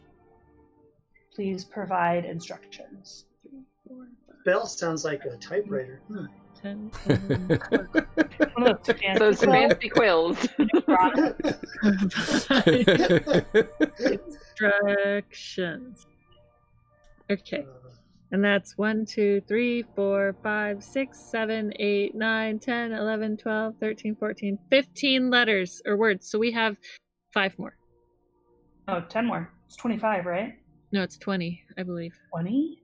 Don't get back to us. You're friends. Thank you, Big Tuna. Don't say that. Oh, no, it is 25. Okay, it's 25 words. Okay. It's not message, it's sending. Oh, sending. Advise where to complete delivery. So she has to do 25 words or less in return, right? Yes. Yes. But we should probably warn her that. I was going to say, being I think she's smart enough. You can, Yeah. I don't know think if I she really was. have to add. You can reply to this message. Do you like us? Yes or no? Yeah. Why, wanna- yes. Pick a favorite I color. think you're really pretty. RBG. How think you're available really are pretty you and from a week from scary. now? I'm gonna add. I think you're really pretty and scary. Your humble servants or No, something? because we're not her servants. No way. Meow. Your humble message bearers. We look forward to completing this business. How available are you for dinner tomorrow? Just me, how about Sigurd, we- and you. Sigurd thinks you're hot. I'm gonna put in there. Sigurd thinks you're hot. Yeah, you can put that in there. I don't care. Oh my God. How about we will be in Port Zoon this evening? Okay. Come to us. Make it super easy on us. We in Port Zoon this evening. Yeah, there you go. 1, 2, 3, 4, 5, 6. That's So 6 wait. letters. So we have Thank you very much. 4 more. We've already busted our ass enough. I ain't doing nothing but partying when we get to this Port Zoon. I'm looking her. No, all the best Oh, spots. I'm not gonna look her up. Spent a lot of time in taverns. I'm worried about our ship. Why? Well, because Don't you guys want to burn it down and destroy it and free all the little critters? Yes. burning it down and destroying it might not free all the critters. It might kill them. Oh, No. Bust them well, out. maybe we should keep the ship. They need a place to stay. Well, I'm worried that if we, bust them out and whatnot, and then we Don't forget, we already busted one out. Or he sort of Yes. busted himself out. yes, Yeah, and we crash the there ship. might be ones that we don't know are there. Oh, True. God.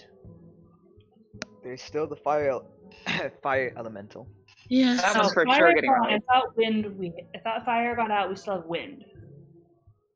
Am I backwards? I think you're backwards. It was let's- wind first. Wind got Wind out. got we still have out. Fire is still here. Let's get yeah. Let's get to Port Zoon, please, and then we can just Okay. figure out what we're going You to do are with the hot ship. smile. Okay. And then I'm gonna take 10 and cast message, Okay. so it doesn't burn a slot. All right. Okay. So while you're doing this,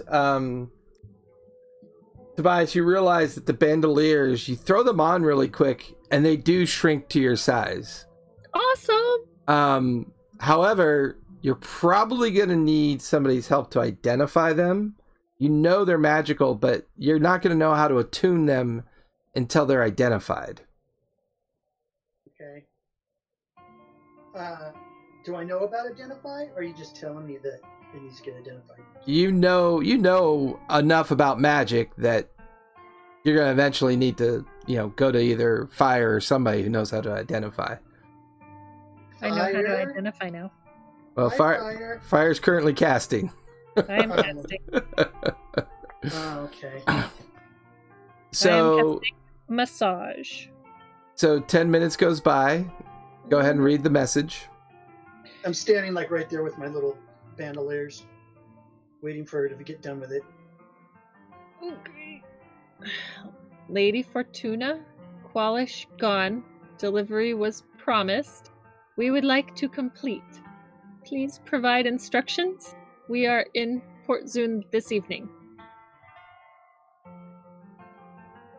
Minute goes by. Another minute goes by. I knew. Another minute goes by. Another minute dead. goes by. Oh my god, we're dead. No response. Nothing. No response. I Oh, tell well. people, tell everybody, Well. no response. Fuck. It's worth a try. And I would say Tell there's, her about the hot date. and I would say there would be two reasons why you would know this, or two possibilities of why there's no response. One is she's not on this plane; she's somewhere That's true. else. That's true. The other one would be she could be using an anti-magic field as part of her own, repertoire of things that she wears to purposely make sure that people just can't randomly talk to her out of the blue. Doesn't necessarily mean she's not there. Doesn't mean she's, doesn't necessarily mean she's dead, but you just don't get a response. And no way of knowing if it reached her. Yeah, you wouldn't know that. Right. Okay. All right. Hey, fire. Are you done? Are you done? Yeah, I'm done. All right, okay, great. I need to know how these work. Here, show me how these work. Tell me. Cast that spell thing. I Nah, you don't tell me. identify. Okay. Yay! You cast identify. 10 minutes goes by. They're basically bandolier of the retrieved. So they're +2 to attack. +2 for damage. They have the same throwing range as any ordinary dagger, except they automatically come back to your bandolier.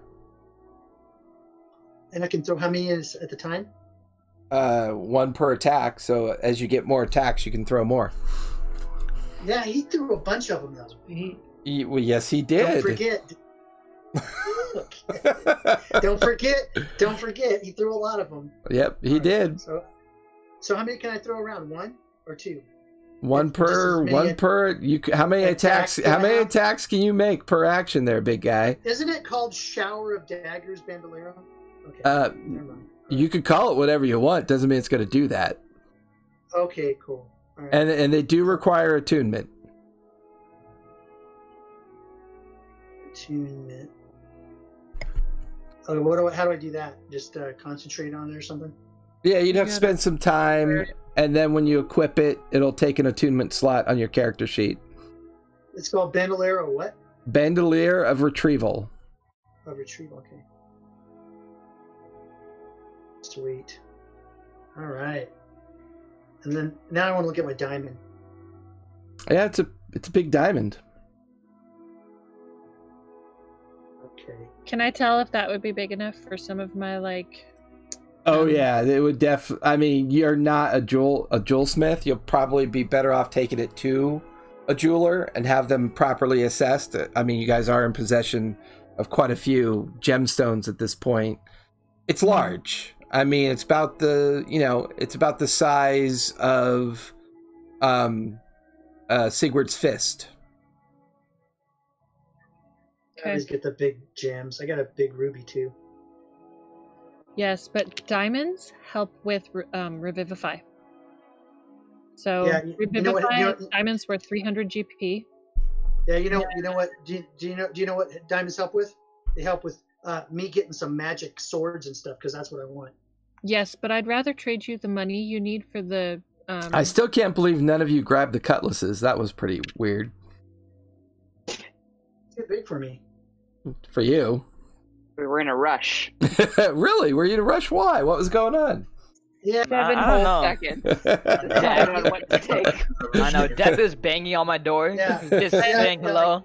I Getting can. crushed with a giant rock. I don't know why anybody didn't look at those cutlasses. So you guys are now about 2 hours away from Port Zoon. You're beginning to pass the occasional ship. You're beginning to see way off in the distance the very beginnings of the horizon of the shore. Everybody make perception checks, please, as my poor voice just cracked. Oh, please tell me that it's not.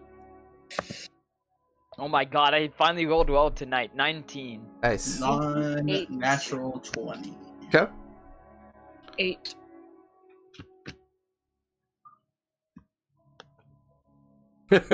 Perception? I got a whopping 10 on my perception. Okay. Well, that's very unusual for you, Tobias. I know. Asborn, what'd you get? Asborn, what'd you get? I got 19.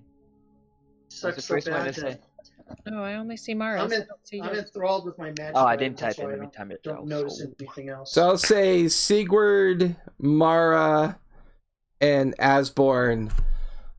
The very first thing you notice is there's not quite as many ships in the area.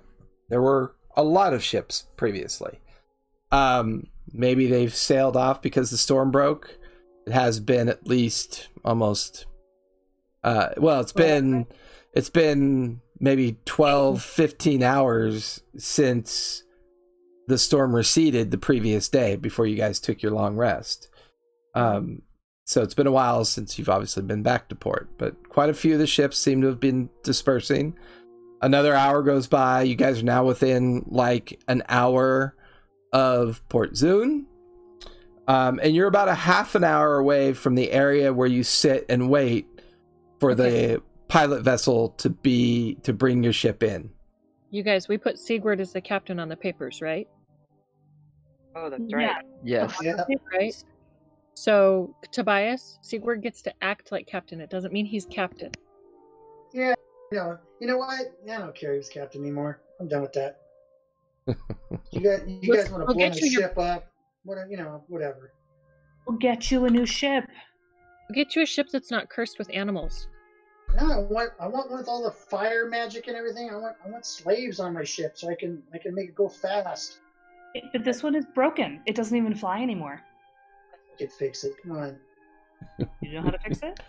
No, I just get a magic user to enslave another something and put it in there and stick it in a hole and I'm ready to go. You know, with the amount of money we have, we could just hire engineers And to renovate the ship. And Fire, you've been around Tobias long enough to know that when he gets this way, it's more about being cranky than being serious.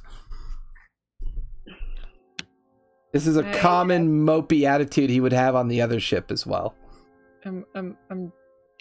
Let's see, what usually helps calm him down? I'm gonna pick him up and pet him. It's okay, we'll get you a ship. We'll get you a ship that, is way better. And Tobias looks up at you and goes, and whores too, right? Mousy whores? Yes. And drink, and dice, and gambling, and gold. Ooh, I have to show you a set of dice that I just got. And halfling smoke that gets you all weird. Yeah. Yes. Yes. All right, cool. All right. We'll talk about the ship later. Let's get high. Okay.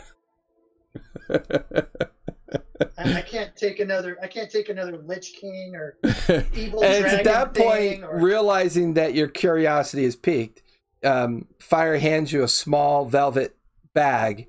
It's got dice in it, and she explains to you that they're magically loaded dice. All you have to do is think about the numbers that you want to come up, and they'll come up. Oh yeah. Oh, we're gonna go to the gambling parlors. So you guys got a half hour. Is there anything you want to do before the pilot vessel shows up? I didn't get to meditate. I'm sad. I think we need to hide some stuff so they don't see all the great crap we have. I'm gonna sit with my quill and paper, but not write anything. Okay. I want to put, like, all my magic stuff's back in my knapsack, right? Yeah, all that's been recollected, recatalogued. You still have some more work to do to figure out the rest of the stuff, but... Yeah, but it's all back in there. Correct. I didn't leave it out? No, Okay. did not. Okay. Didn't want to leave any loot out. How can we make the ship look more normal? Is there anything illegal that we have on the top deck? Give me a perception check. And can we look at the book that we had printed up and see about how we can make this ship look more normal? I have no idea what printed means. One that we magically made appear. So Sigurd, as you hear Fire kind of voice these concerns, you also watch as Mara takes a very familiar position, as if she's recording in the pilot's log. That's something you both are actually quite familiar with, seemingly to look normal. The ship itself is haggard. It looks like it's been through a storm.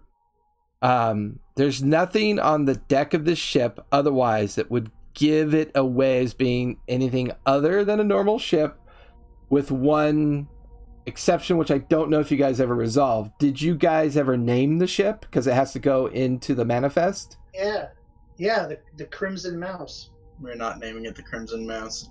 What color are the sails? The sails are beige, hodgepodge of canvas and other material.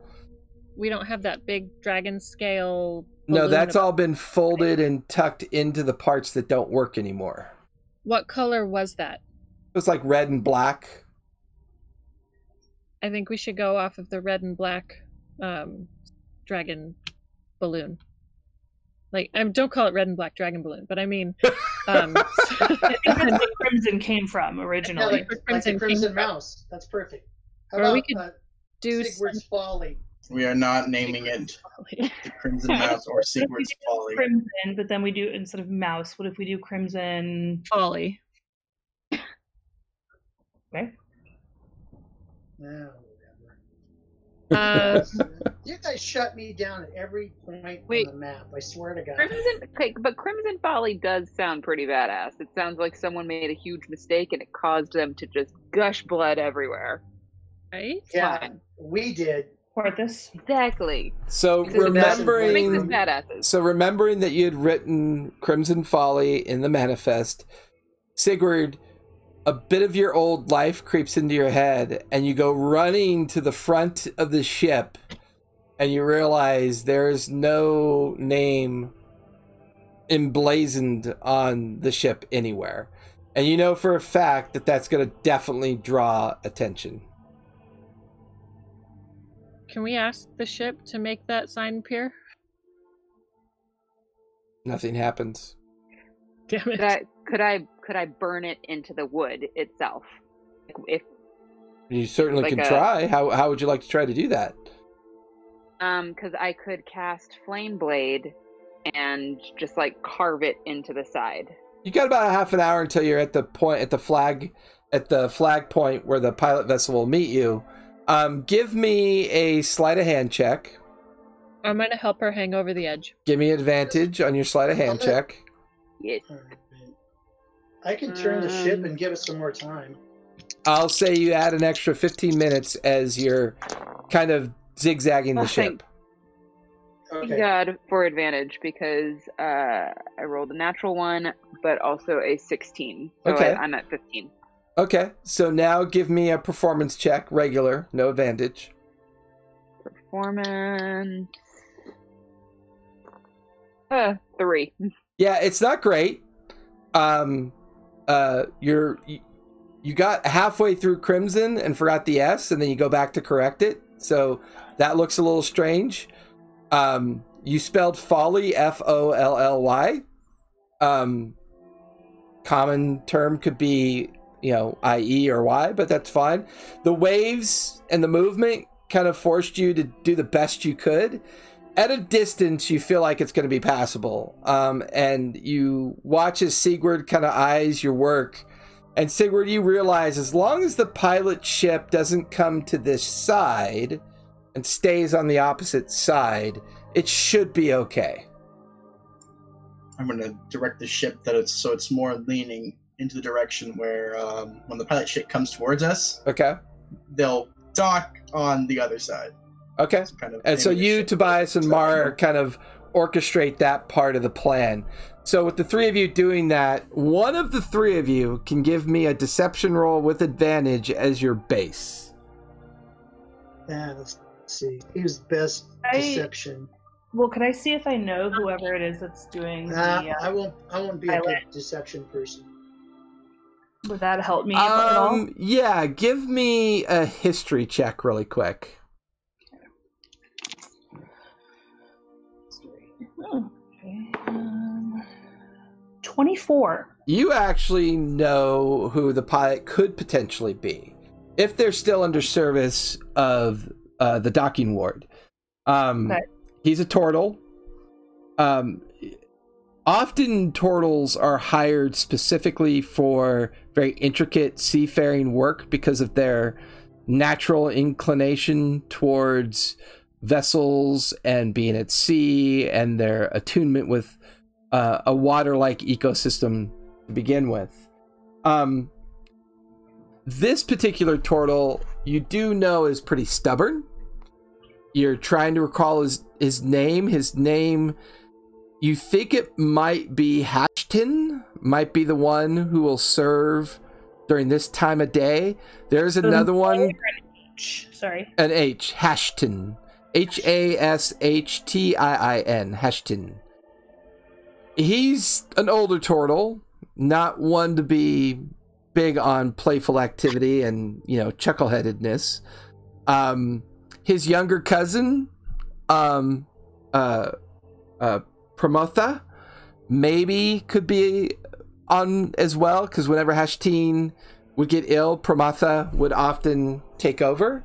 But you're familiar with the both of them. And once again, turtles tend to work in family units, as they say.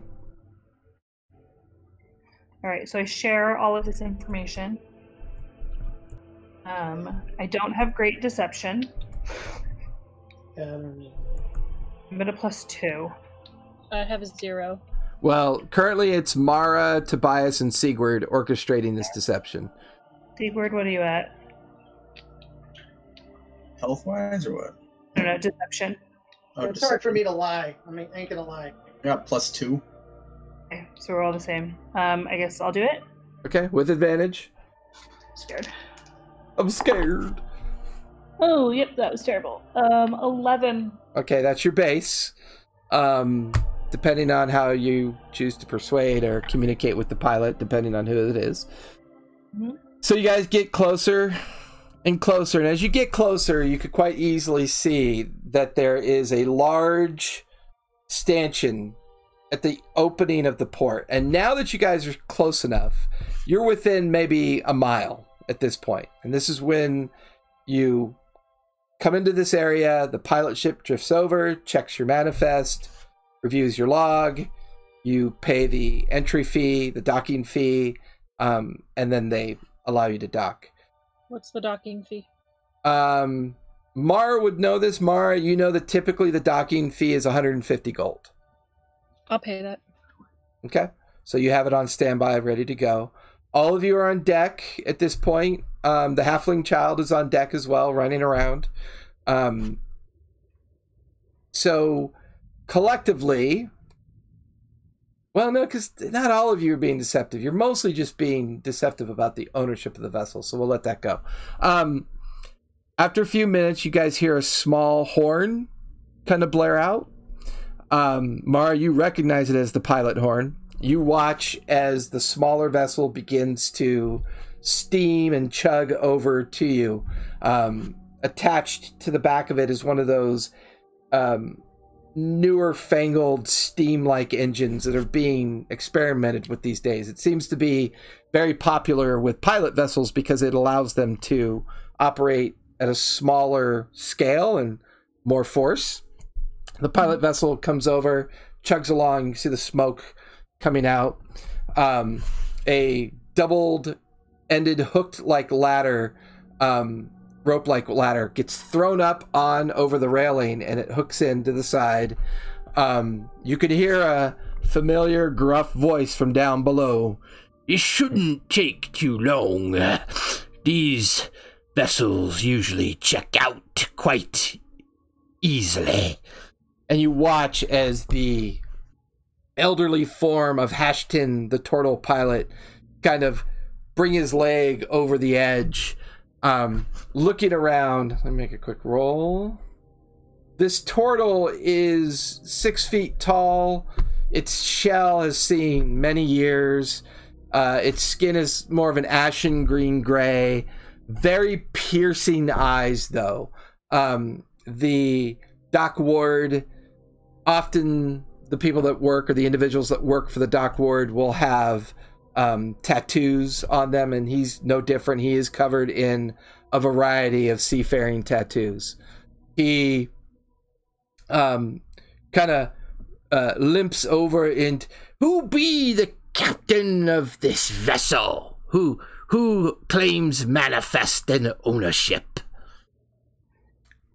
So I'm gonna go, Ashton, old boy, good to see you. He closes one eye and raises the other. "Mara, what are you doing on this ship?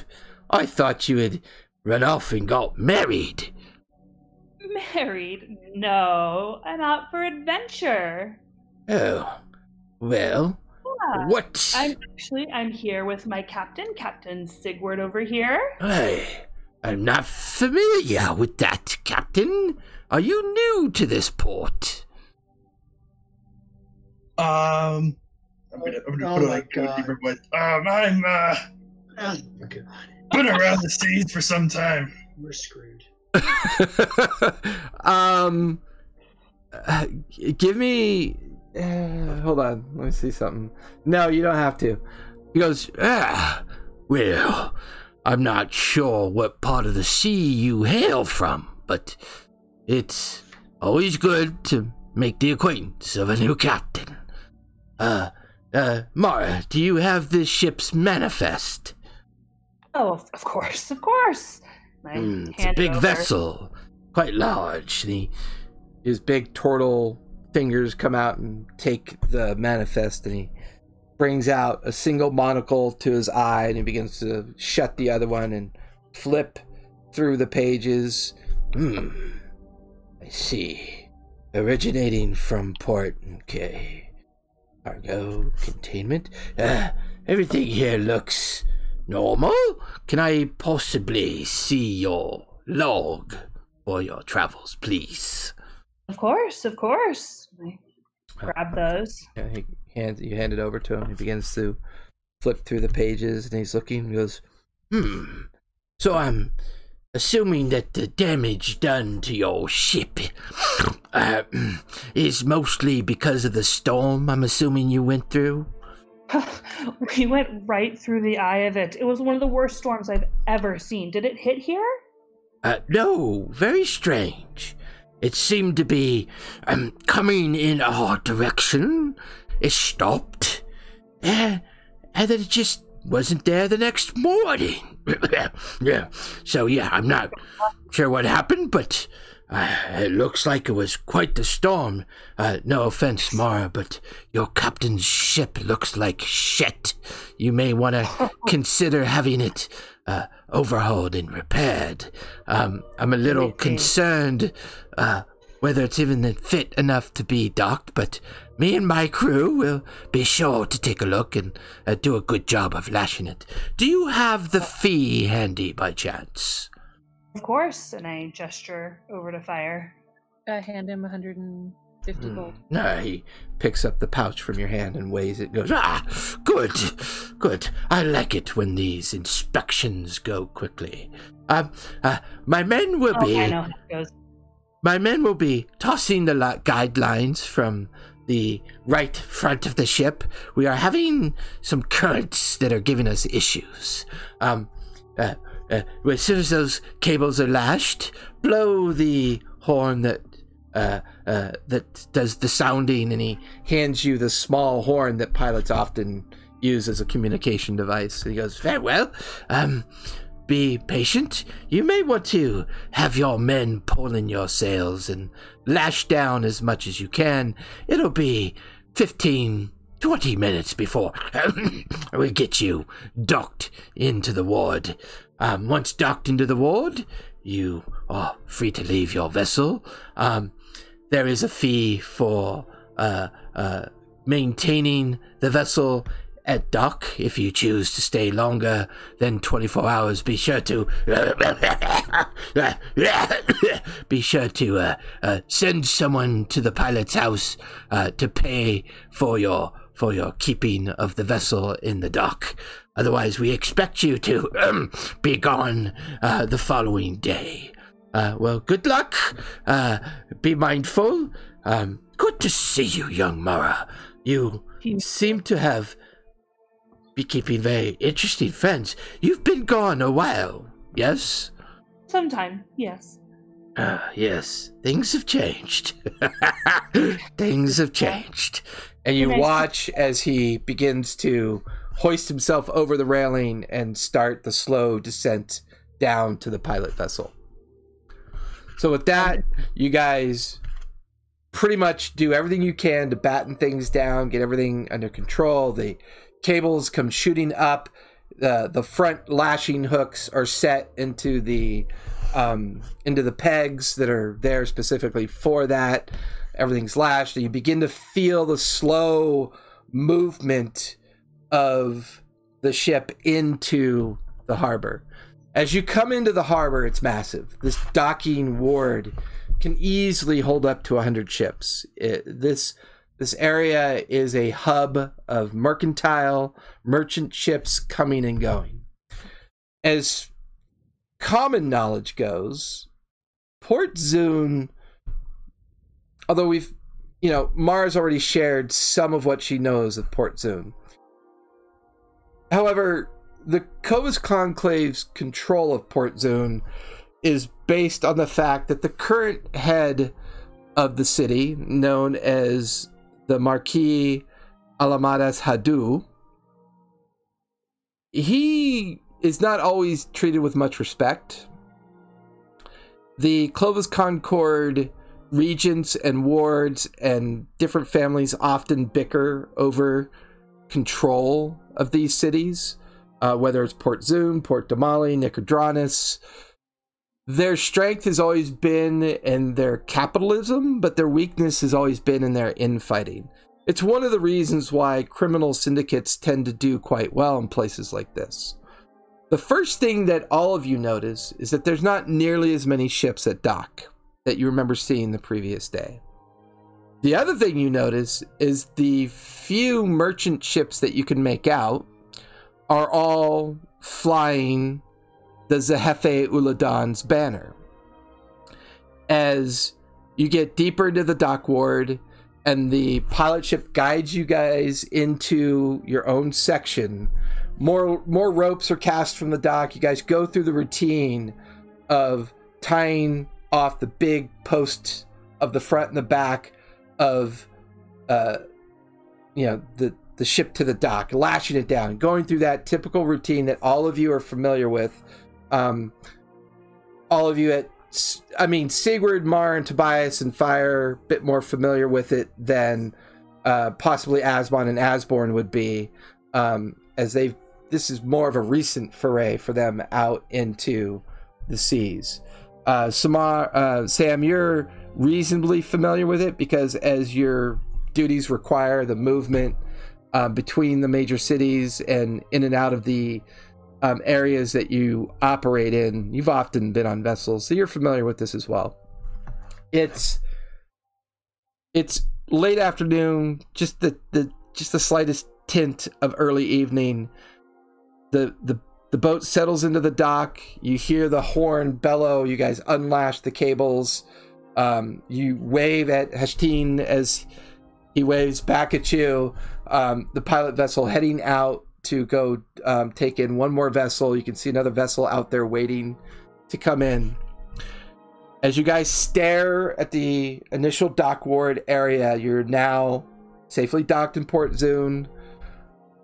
The one thing that sticks out most unusually for you, Mara, is the Zulu, and I would say for Sam as well, clearly in small groups, you no longer, neither of you two notice any Crown's guards.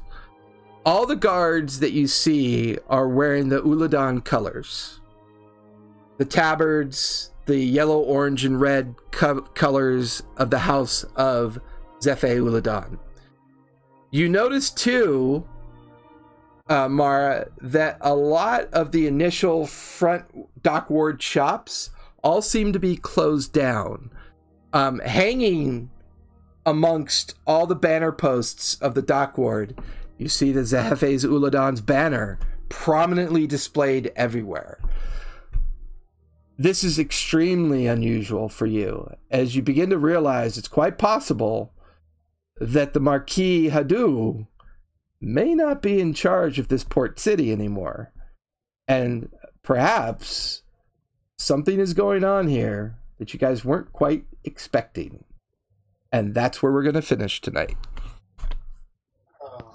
Uh-oh. God damn it. My time is over. It is now your turn.